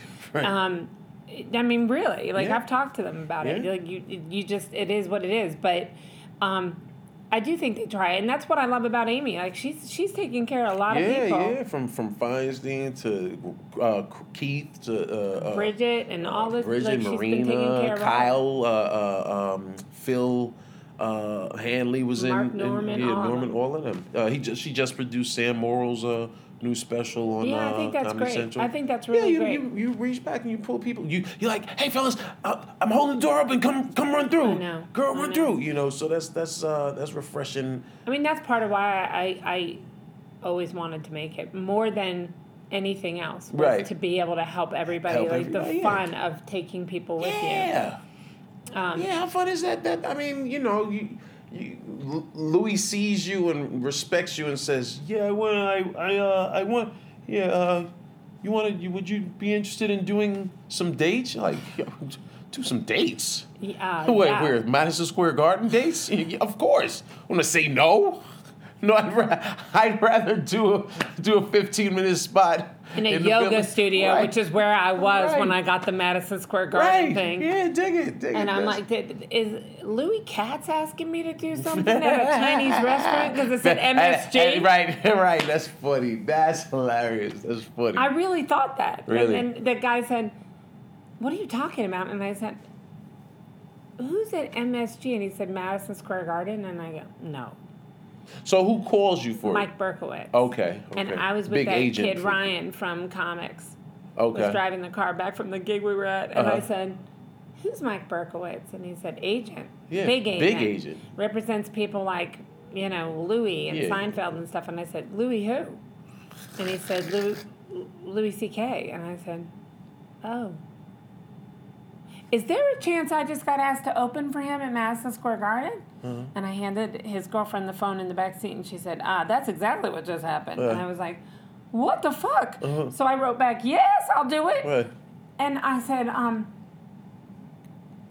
"Wow." And he said, "And I think you get paid decent." And I said, "Paid?" "I don't think we get paid." And he said, "Why wouldn't you get paid?" And I said, "Did you hear me just say Madison Square Garden? Mm-hmm. I just did this fucking yoga studio for a piece of cake and a pat on the back." I don't think I'm going to get paid. But I did get paid a lot of money, like $3,000 to do like 5 minutes. And I did it with Michelle and Rachel, and it was just unbelievable. Yeah. But yeah, that's cool. Yeah, man. But we jumped ahead. Like I didn't. So when you're in New York toiling away as a... We've jumped around chronology, but you're in New York. Chronologically. Chronologically. But I liked chronology. Well, but the chronology is the timeline, no? The chronology, yes. So I did use it properly. I think you did. No, I think it's chronological. No, it is. Chronologically would be the movement of time, but I'm saying we jumped around the actual chronology. Yeah, you're probably right. No, so they're both right. There's nothing wrong. Right. So you're back in New York, right? Yeah. And you received your master's at Troy in theater. Theater. So you moved back to New York to pursue theater as you want to I pursued it for about acting. A week. Okay. And realized I would prefer to pursue food. Okay. I was like, I'm gonna die on the street here doing this. Like, this is silly. I can't do this. And but I didn't stop. I said to God, I'm not leaving, but I can't. This is not smart. What was it about the grind of an actor? Well, it was just way more elevated, and I only had about $7,000 with me, and I was dating a guy in Tennessee, and we were getting very fat. We were eating, I think I told you last time, we were eating ice cream sundaes out of salad bowls, and he came home from his job, and we were going to move to New York together, and he was teaching at a tech school, and he came in and said, "I got tenure." Oh, yeah. So over the Sunday with the cherry in front of my face, I was like, what about my career? And he was like, well, and he looked down, and I tell people ever since, when you get that look down, I'm sorry for laughing. It'll run your ass cold. Like, I'm like, whoa. I was working 3 jobs, Dean. Stop laughing. You're so mean. I was working 3 jobs. I was getting fat. I'm like, this motherfucker's not going with me. And I said, well, I'm leaving you. I'm going to leave you. And his head's not even up. He's like, okay. He's like, what? Mm-hmm. And I said, no, I'm going to do this. I'm doing it. And I went back to Nashville, and I gave up my apartment. I called the guy. He was a guitarist that rented my apartment, my landlord and his wife, and the wife was a ball buster. And I said, I know she's going to be angry. I'm breaking my lease. He said, you don't even have to talk to her. Go. Mm. I told him the truth, what happened, and he said, you just go, girl. You go. Uh-huh. Go as fast as you can. That's such out of your life, the movie. It's out of the movie. Yeah. And, I mean, this is what NBC bought, because they were like, oh, yeah, this is good stuff. And I was going to play my mother, and then a kid was going to play me, and we were going to make it like a... But anyway, and then I would play me. Mm-hmm. When we got to present day. Right. But anyway, the idea, what ended up happening was I went back to Nashville and I got rid of that, quit all 3 jobs, and called my mom and said, I want to know can I come home for a couple months. And she said, of course, but why? I mean, she said, of course, but I paid rent. But she said, why? And I said, well, I left Mark and I'm moving to New York. I was 28. And my mom said, oh, is Mark not going? And I said, I've invited him, but Mom, he doesn't have the courage to go. And she said, and you do? Mm-hmm. And I said, well, I think God wants me there. And it matters to me. It's more important than anything else. I have to do this. If I don't go now, I'll never be rich enough, skinny enough, or funny enough. I got to go now. So are you doing stand-up at this point? It's very Jesus-y. Okay, it's okay. And no, not at all. But you knew you were a funny deep in my performer. Heart, I always wanted to do stand-up. Interesting. And in Nashville, I had a dream. This is weird because I was not a comic. I didn't have a desire of it that I had until this point. I realized that's what I'm supposed to do, but I still didn't have the balls to do it. Right. I'd gotten up at Zany's once to do an audition for like an SNL kind of a southern version of like SNL. Right. And Mad TV kind of thing. Right. And I had a dream that I was at like, remember, and it became a recurring dream for years. And in New York, I told the shrink and they were like, oh my God, that is such a significant dream. I dreamt that I was on a stage like in Beaches, like amphitheater, like Hollywood Bowl. And I walked in and it was afternoon. And I'd done a lot of summer stock, so I understood amphitheaters and stuff. And I was alone, but I was standing on this, there was a microphone in the middle of the stage by itself, like a singer would have. Right. And I walked out and I looked around and I was picturing in the dream all the people filling the crowd. And I knew how big and I knew the show was tonight, that night, and that it was going to be a lot of people. And I was very nervous in my stomach, but excited. And I went to take the mic off the mic stand. And when I did, the stand shook. And the reverb sound when you, right? And it went, woo! And I jumped and caught the mic, but it was all awkward. And I heard a little girl laughing hard. And I looked in the front row, and it was me at 5. Wow. In one of the best days of my life. And I remembered the outfit when I sat on Santa's lap when we were still with my dad. And I was laughing really hard, little Lynn.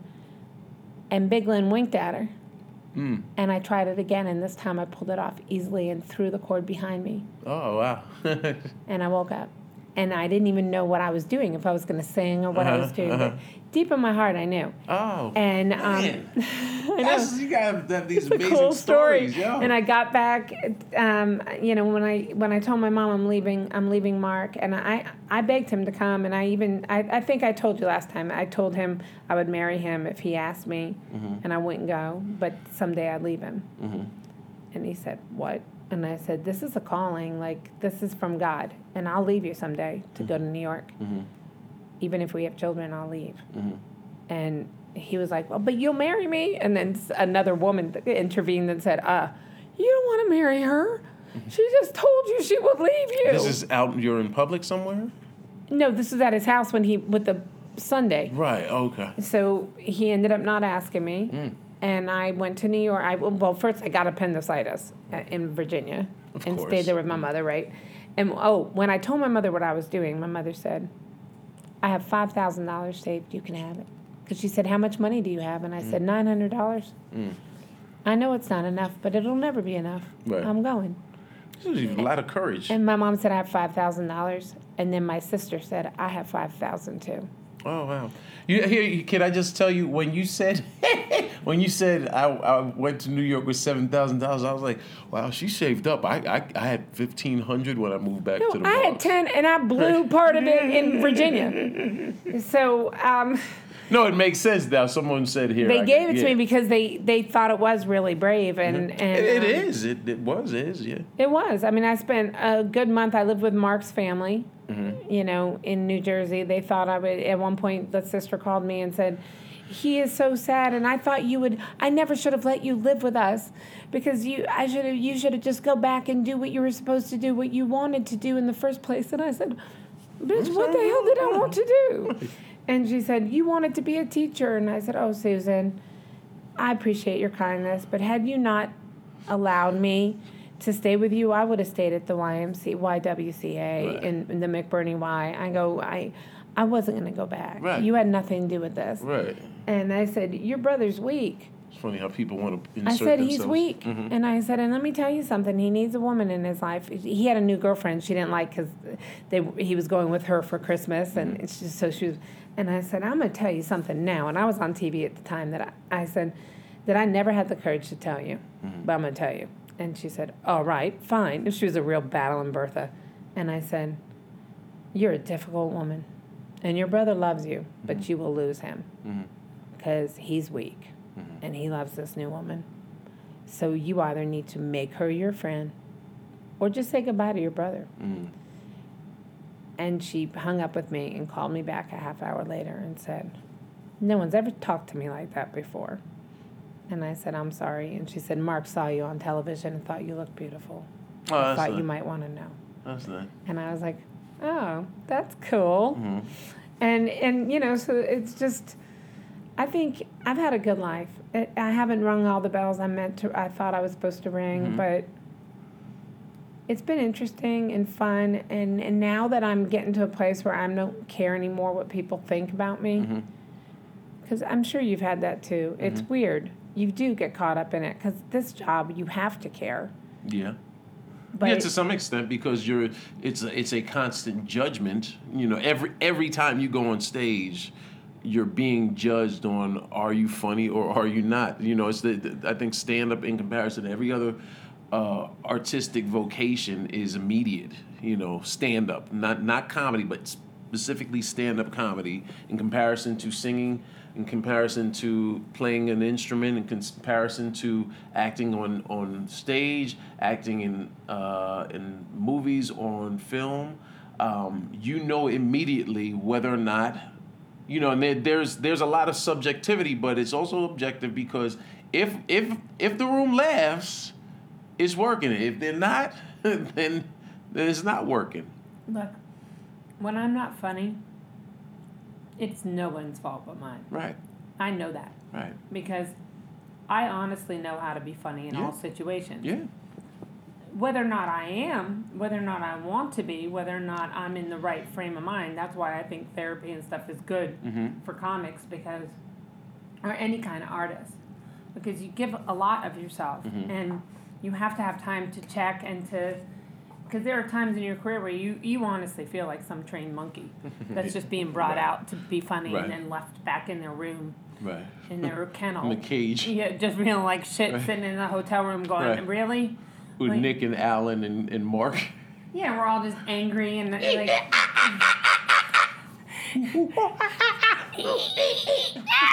Right. Throwing dung at one another. Right. And those are good days when you have other monkeys in the cage. Yeah. Most of the time, you're just that little sad monkey that might get tested on, sitting all by himself. Right. Right. Just a little quiet. Yeah. Is there a monkey in this house?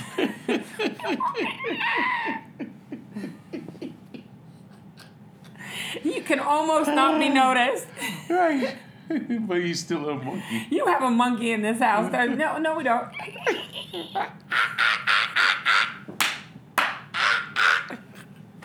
Yeah. That's going to be the title of my autobiography. Is there a monkey in this house? You have a monkey in your shirt, don't you? What club is the first club you get on stage at? Stand Up New York. Stand Up. So somehow. Well, no, the very first. Gladys's Comedy Room. Gladys's. In Hamburger Harry's. What finally pushed you over to finally get on stage? I was working at a production company. Okay. And two girlfriends who were coordinators said we were doing an MNN. I needed a creative outlet. Okay. So I realized that there was the Manhattan Neighborhood Network. They were a production company that I worked for. So I grabbed one of the girls who was a camera girl, and I asked her about it. And she said, I'll do the research if you'll do it, because they thought I was funny. Okay. We, it's all the stories you hear about Ronnie Van Zant and all these bands and stuff. Mm-hmm. Like, I could play the guitar okay, so like I was funny. So we started doing this, and my other new girlfriend, I didn't have any friends either in New York. How many? How far into living in New York does this happen? 7, probably about 9 months. Okay, so maybe a year, maybe 12 months. It didn't take too long. But 7 months of that were brutal. Of course. Just beating the pavement every day, being told to go back. I mean, I had people tell me go back to Tennessee. Well, technically, I'm from Jersey. And you know how crazy I was. I'm like, well, God told me to come here. So, and I had a red patent leather jacket. That you wore every day? That I got from, and it was a blizzard too. I used to walk up and down the blizzard in that red patent leather jacket from The Limited with a black and white turtleneck and my hair in a red scrunchie that matched the jacket. And I would sing the Mary Tyler Moore theme song, In the Snow. Yeah, gonna make it after. But it's freezing. Who can make the world change with a smile? Who can take another day? I made a mistake. What have I done? And I sat in the birdcage because I needed to get in from the cold and watch that movie and cried so hard. In the back of the theater, people were turning to look at me. I mean, crying where you're like, and I told Robin Williams, and he laughed so hard. He was like, "That's the funniest story I've ever heard." I go, "Yeah, it's not a movie. It's like going into Schindler's List and laughing." Right. And but when they told me to do that, I said, no, it had to have been 2 years because I was 30, just turned 30. Okay. And I said, guys, I appreciate it, and I've thought about stand-up. I would love to do it, but I think it's like being an opera singer. Now, remember, I talk to God about it all the time. And I said, but you don't just be an opera singer. And they both looked at me and said, well, actually, you do. We researched it and here. And then they opened up a calendar, and they said, we want you to pick the dates you want to go up. You do what's called an open mic. And is that Gladys is in Hamburger Harry's? Okay. And I said, okay. And my dad was still alive, and my dad was a comedian too. He used to do a whole thing with Frankie Avalon at a casino, and my dad would work in the kitchen, and he'd come out with sausages, and they had a whole shtick. And he was excited, Enrico. And my mom flew to New York from Florida to go with me. And I wrote the worst 4 minutes. I took D.F. Sweedler's class. Up at Strip? Okay. Prior to everything, which is part of why the girls wanted me to do it. And now, because I was creatively dying, I needed to do something. An outlet. You need an outlet. Yeah, and acting just, I just felt like, I always felt like I was a decent actress, but I wasn't great. And in New York, you're going up against great theater actors. And I wasn't a triple threat. I couldn't sing and dance. And I just felt like this is silly. You singing the Mary Tyler Moore while crying sounded decent. Who can make the world change? Anyway, so the girl said, we want you to do this. And I wrote the worst 3 minutes about gerbils up the butt and just horrible stuff. So this was, okay. What I thought was stand-up. 95-ish, 96. Yeah. What I thought was stand-up. And I did it for my mother, and I'd still see her in my little apartment in Chelsea. And she went, what is that? And now my mother typically has been screamed at by me. One time she was reading lines with me for a summer stock thing, and she said, it was Shakespeare. Why does your voice sound like this when you do your lines? And I'm like, you know nothing about Shakespeare. You don't know the part. And I said, get out of here, Mother. You're a horrible reader. You know nothing. It's Titania, Queen of the Fairies. This is how she speaks. And my mother said, well, it sounds odd. And she, I'll never read with you again. Well, good. I don't want you to. So with this, she said, don't get mad at me. And I said, I won't. And she said, why are you talking about gerbils and butts? And I said, because it's comedy, Mom. This is comedy. It's how you do comedy. And you don't know how to do it, but this is... Well, Bob Hope never talked about that. I'm not doing Bob Hope, Mother. Well, Joan Rivers didn't talk about that.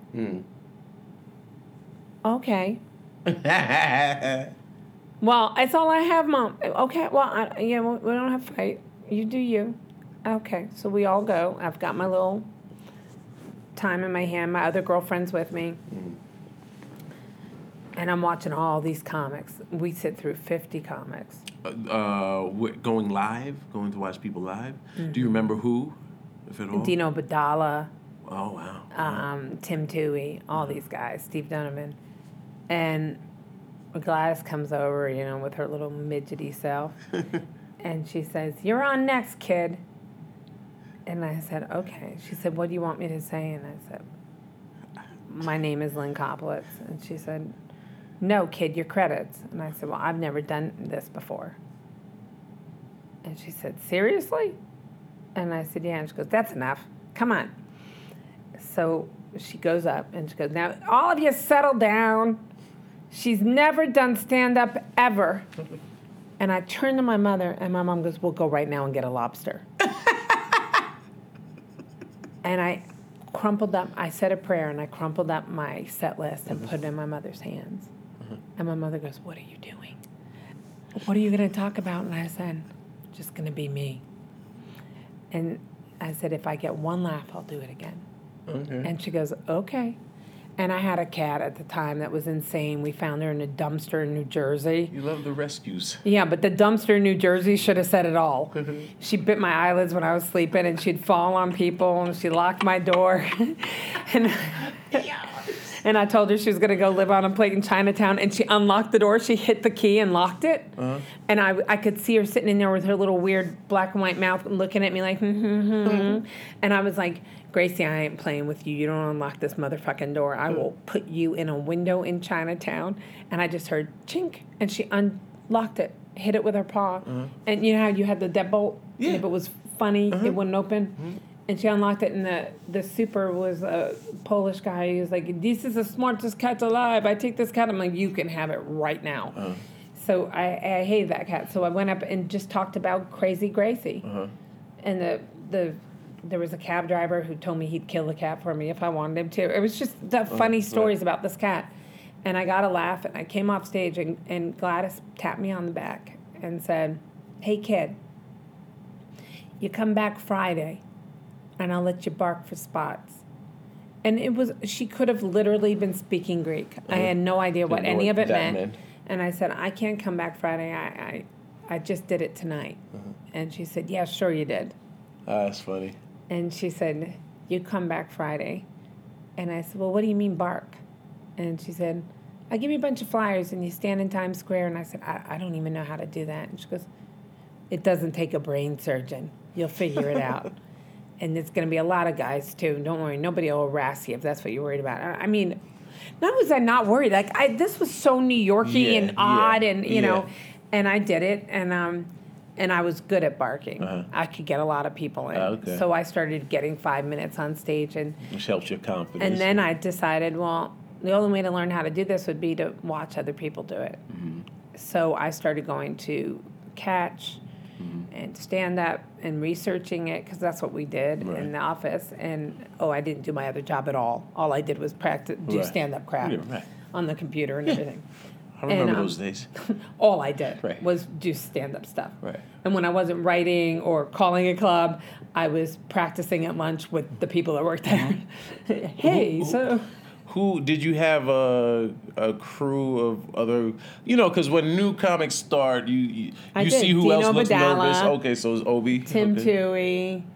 Toohey, Steve Donovan. Those were like my core guys I hung out with, and we worshipped Jim Gaffigan. We worshipped, who else used to come in all the time? Well, Alu Bell.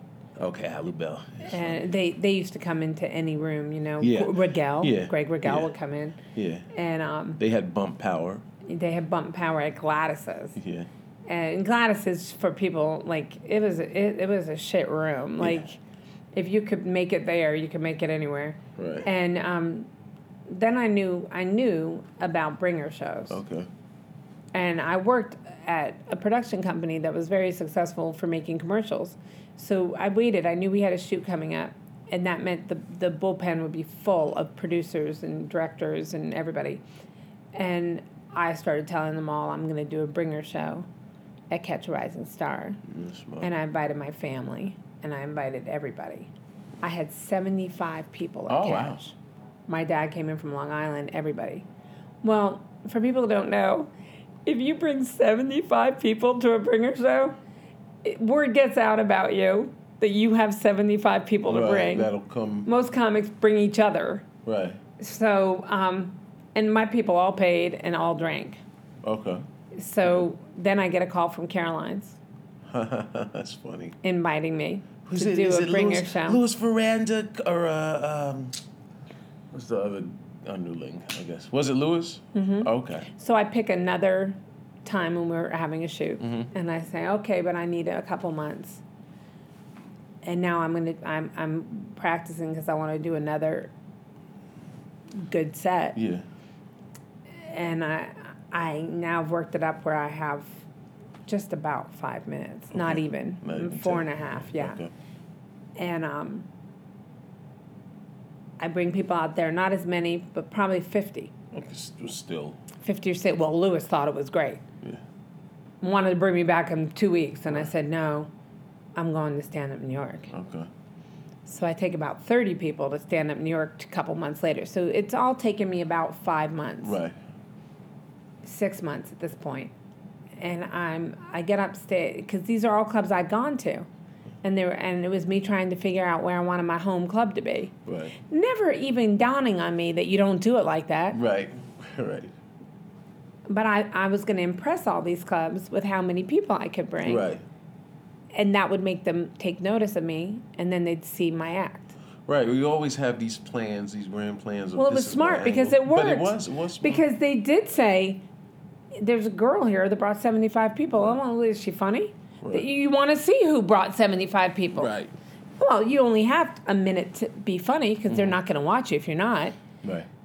And, well, she's only been doing this 6 months. So they all want to throw an eye. And she's nice to look at. I was okay. I was not as cute as I got eventually once I had a deal. But I was cutesy. Yeah. And I'm at Stand Up New York.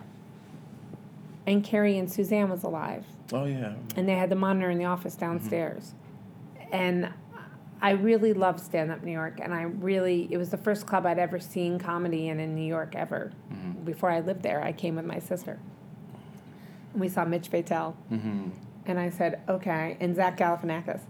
And I said, okay, I'm just going to do this. And I went up and did it. When I came off stage, Suzanne was flying up the stairs. And she said, may I speak to you for a minute? And I said, okay. And she said, my name's Suzanne Hoffman, and I'm one of the owners of this club. I said, well, it's a pleasure to meet you. And she said, you have representation? Oh, wow. And I said, no. And she said, I'd like you to meet my husband. And she took me down this dirty basement, past the bathroom, to this old Jewish man sitting on a boxes with of beer and dirty crap everywhere.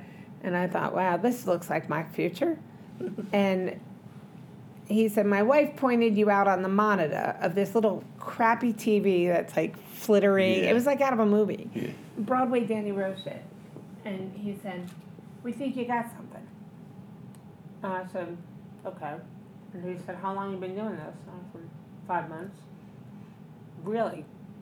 And what people don't know is, like, if you've got something at 5 months, they get excited because that means there's only places you can go. The possibilities. Which Che had. Remember when you saw Che the first time? It's like, what the fuck? This guy's going to make it. Yeah. I mean, he would just come up with an idea and be just goofing around. And you're like, he's looking at this from angles that no one else is looking at it. Right. So, and I remember coming up and saying, that kid's going to be super famous. And everyone's like, who? And I go, Michael Che. And Mark Norman was sitting at the table. And he kind of, and I go, don't feel bad. Somebody will take care of you. I could go be that guy's friend. Right. He got married. Right. But anyway, I said, you're funny, but that guy's special. Right. Anyway, and there's something to that people should understand. There's a difference between having just talent, the talent, and actually having something special that it factor that is intangible. There's a talent, and then there's a gift. Yeah. A lot of people sing, but not everybody is Lady Gaga or Barbara Streisand or Mary J. Blige. Right. The black contingency says thank you for including us. No. Well, she's the black Barbara Streisand. Mary J. Blige is the black Barbara Streisand. That's hilarious. That's funny.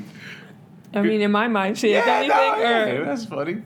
That's funny. Or Adele, like she's got real pipes. So you wound up with representation quickly. 5 months, and then they said, we're not going to sign you yet.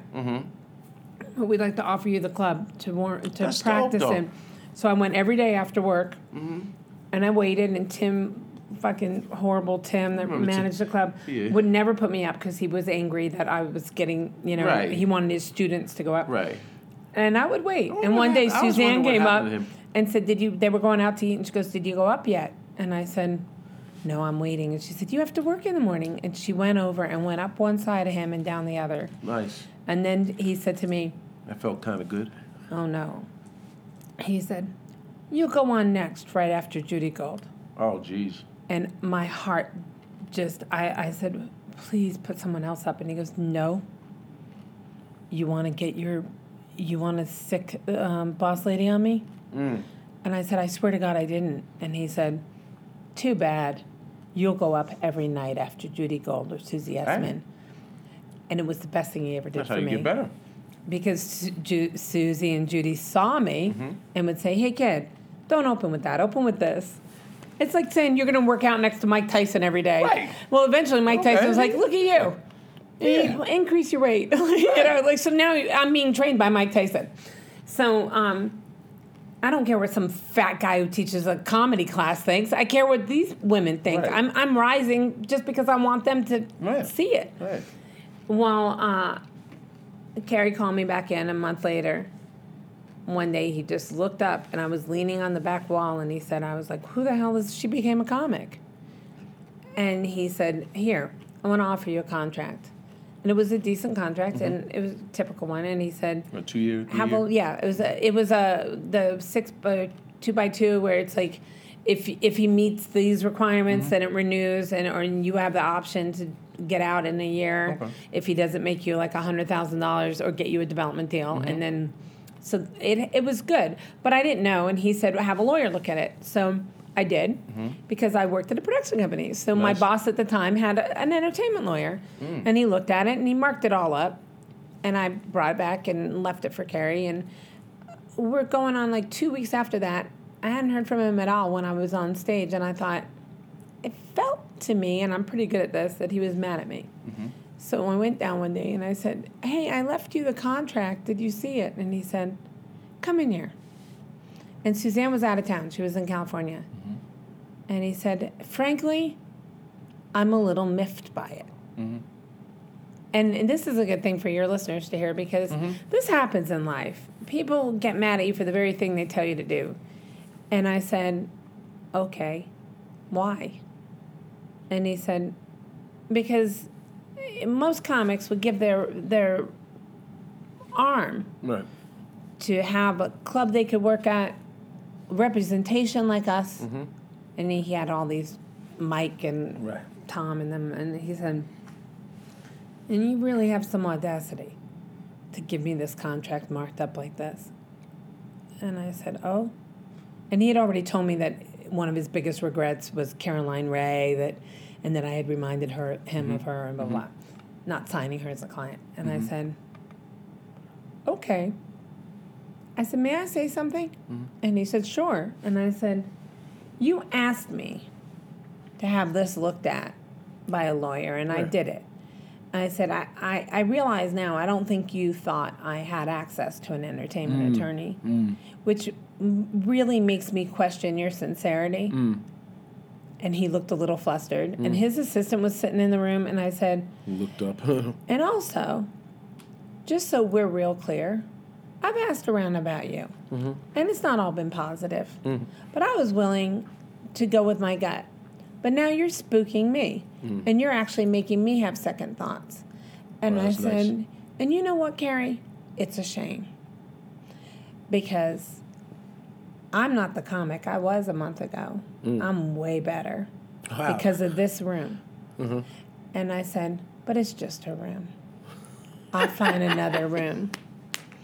And he looked at me. You can ask him. And I said, so I'll leave. And you won't get a piece of what happens.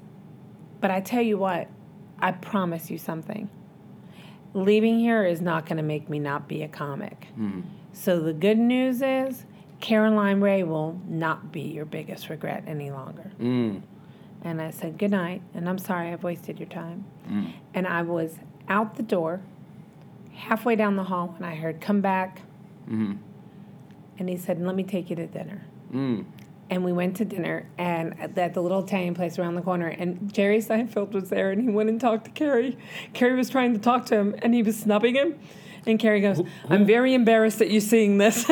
Wait, who was snubbing who? Carrie Jerry was snubbing? snubbed Carrie. Oh, wow. And because he'd pissed him off about something. And Carrie was so embarrassed. And I said, don't be embarrassed. I mean, I can see how you'd piss him off. You pissed me off tonight. Right. And he said, tell me your story. And I told him the one I just told you. And he said, wow, you're a brave woman. And he said, what's up with this contract? And I said, look, I don't know. I don't know who you are. And honestly, and he goes, what negative stuff did you hear about me when you asked around?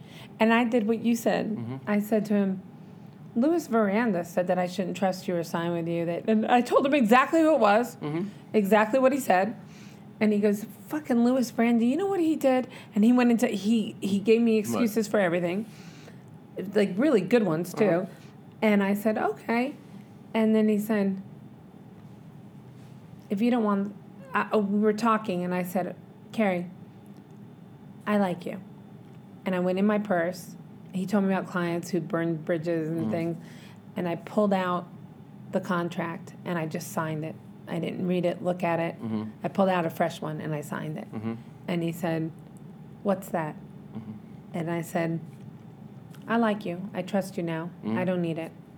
And he said, give me the one that's marked up. And he signed the one that was marked up. I signed the clean one. And that's interesting.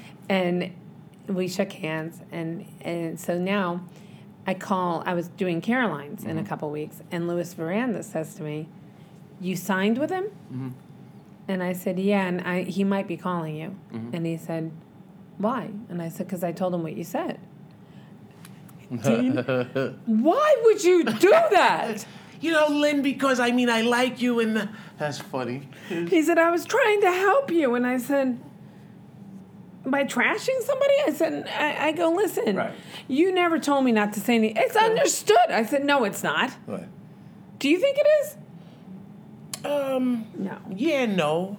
I think it's understood. I said, not to someone that's green and has been doing comedy for 5 months. Well, not only this, but if you are telling me this person is dangerous for you, or they're not, they're onerous, well, when I go back to them, I have to be able to say where I got this information. I think it's ridiculous to say, I'm not going to sign with you because I've heard negative things about you. What negative things have you heard? Well, I'm not going to tell you. It's high school.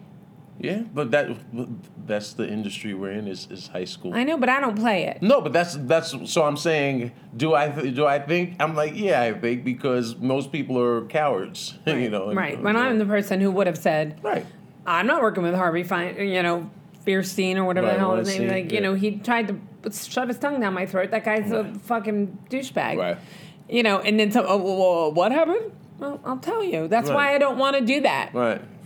But well, you also even it sounds like even when you first started, a month later, a month after working Stand Up New York, Carrie and Susanna Hoffman's club, you understood your value and you understood that you're only getting better and you're only how many months into this, and you've already, because this idiot Tim is attempting to punish you. He actually is making you better by putting you on after Susie and Judy, and you were able to assess, you know what, this actually is working to my advantage, and I've gotten.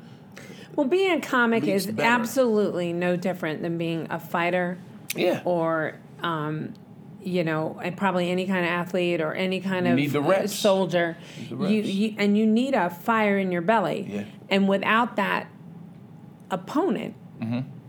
You need a nemesis that you can overcome to train you properly. Because look at Rocky. Right. It's not pretty in the beginning. It's falling on your face and doing alt rooms where people with fucking elf ears are making noises. Right. Ukulele before you. I watched a guy make a milkshake and then do a fake spit take, and I was like, seriously, I'm following Milkshake Dude? But if you follow Milkshake Dude and you can get a laugh, then, following someone like Susie Essman is cake. Right. Because it's easy. A comedy. Because she's funny. Right. And you just follow the fucking dry cleaning happening. Right.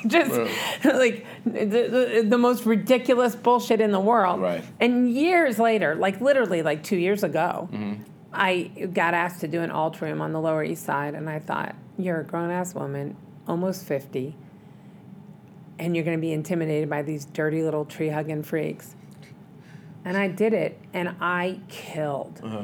People from the street came in, and I was yelling to them, oh, come on in here with your dirty fucking feet and your stupid things you're worried about and your mismatched shoes or whatever you're doing today. Right. I know who you people are. Right. And they were just screaming, laughing, and I got left, and I thought, I'm a comedian. Yeah.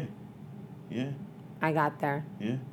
Because I think the most important thing is to be adaptable. Right. Bruce Lee says, be like water.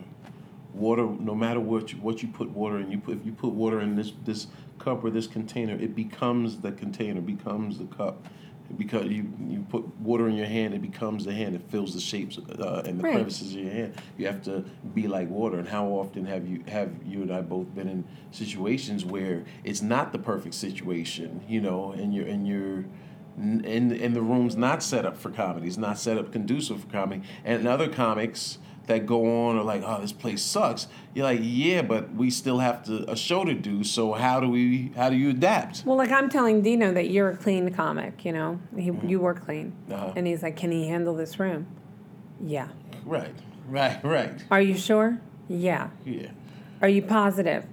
Look, you don't have to be able to curse at an audience. Right. To get them. He's funny. He'll get this room. It might take him a minute. He might have to read them a little and ask a few questions, but he's gonna get, when he gets them, they're gonna love him so much.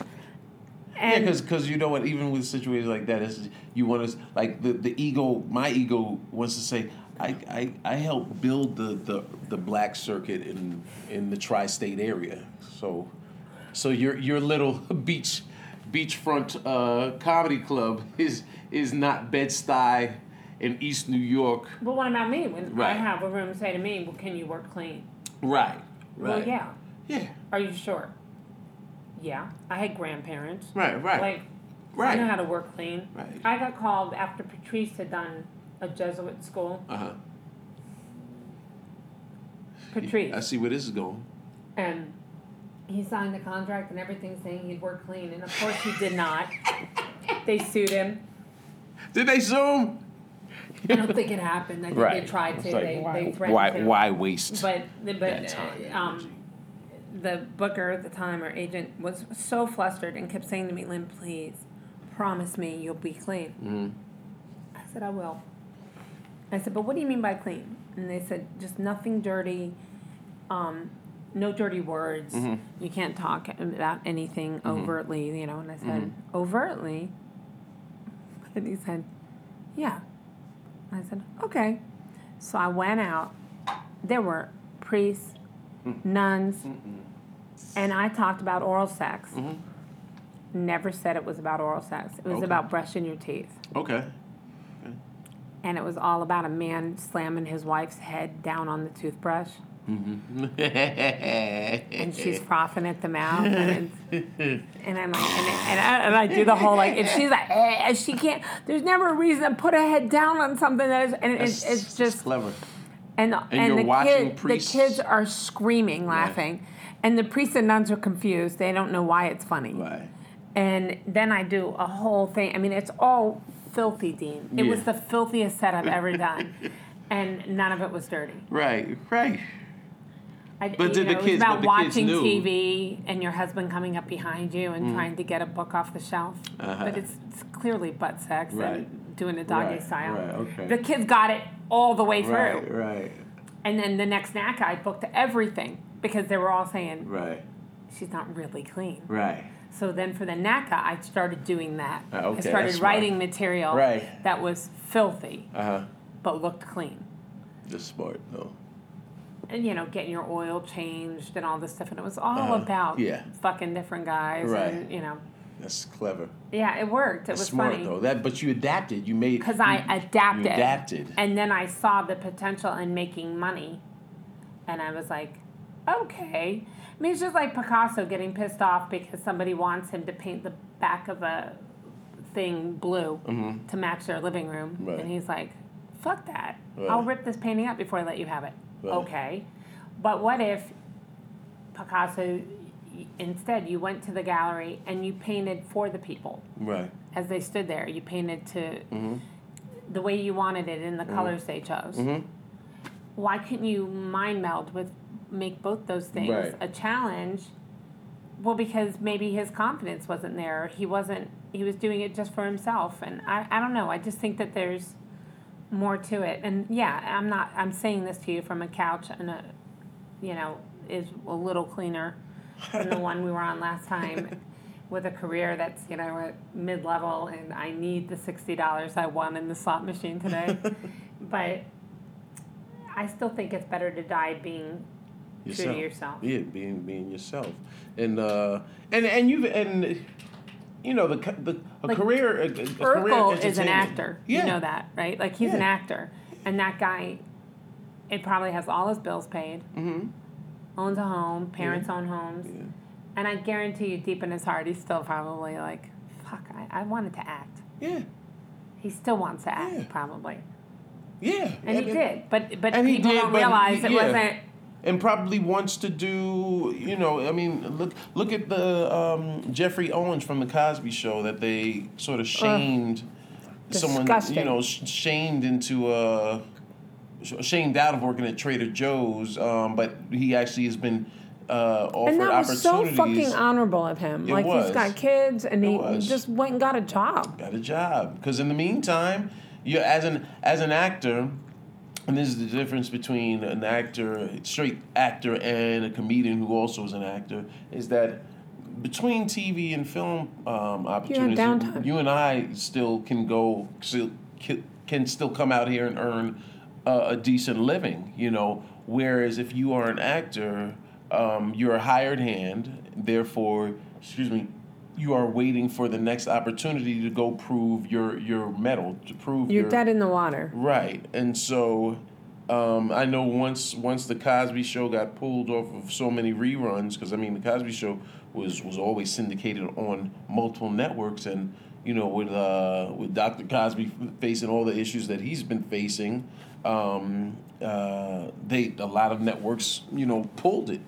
And those residuals that they were getting probably weren't what they once were, but they still, if that show's airing on multitudes on of an airplane in numerous Hong Kong, networks, even worldwide. Even the 10 cents. Right. You're getting that 10 Those cents every single day. Yeah. It adds up. It adds up. And yeah, it had to have hurt him. Of course. All of them. Of course, yeah, of course. And so, how dare someone decides to clown someone for working, for having a job, wherever, whether car wash or Trader Joe's or telemarketing. And the worst part, we talked about this, is that the picture was such an unflattering, horrible picture. Right. Which any of us, like right now, if someone came in and took pictures of us sitting here with it all hanging out, you got your shorts on, my hair's on top of my head getting ready to get bleached. Right. Like, give me a break. Nobody wants this shit posted with, look at Lynne Koplitz laying in a shitty hotel room. Like, because if you take it to social media, people forget that social media, every picture you see on social media has been filtered, has been screened. They've taken multiple pictures to decide, no, this is the right picture that I'm going to post. People are posting the best of, not the worst of. Right, with filters. And they've edited it and cut it to and got fit the right angle, and it's not candid. It's here, let's pose. No, I don't like that angle. Hold the camera up higher so as to... Right, and you say, hey, Jeffrey, and snap a picture of him while he's bagging groceries. Right. And, and he has his own children. I mean, it's just mean. It was just mean. Very, very mean. But it was nice to see Tyler Perry and, what's her name, Little Cardi B, and other people, step up. Rally together and say, this... And put their money where their mouth is. Give them work, give them money. I heard the thing that I don't think he accepted the money from Cardi B. He didn't want just a handout. Right. But that makes me respect him even more. Yeah. That he was just like, I'll take the work. Yeah. Because he's a working actor. He's a working actor. All right, are we done? Yeah, we'll have to do Joan Rivers another time, y'all. Oh, can we? Yeah, we'll do Joan another time. We'll do one more. So we're gonna do the third. Lynne, it's been awesome. What's your social media? It's Funny Lynne too, and it says the real Lynne Papa, so it's okay. There's two and one on one. Okay. And the other one's just Funny Lynne. You want Funny Lynne too. Okay. And my little tour starts in November. Yeah, that's what I was gonna say. What do you have coming up? November, and I'm gonna be it's on East Coast. I don't have all the dates of where I am, but it's gonna be every weekend, November and October and November. It starts October. I'm sorry. It's October and November. So they can go. Do you have a website or is it on my Instagram? On your Instagram. So go to Funny Lynne too and Facebook on social media and follow Lynne. And if y'all enjoyed the podcast, and make sure you let her know and you leave a comment and let me know too. And remember, for especially all the new Jacks and new Jills that listen, but also anybody that listens, man. Keep in mind, man. Make sure you learn to adapt. Make sure you leave yourself room to be adaptable for any situation. But still be true to yourself. But still remain true to yourself. It's your man Dean Edwards, all social media at I am Dean Edwards. All love. Lynne has always been awesome. I love you too. I love the story, and we will get to. We still didn't get to like your. We got the crust though. We got the origin story. That's what I really wanted. All love, y'all. I'll scream with y'all. Two fingers, basic.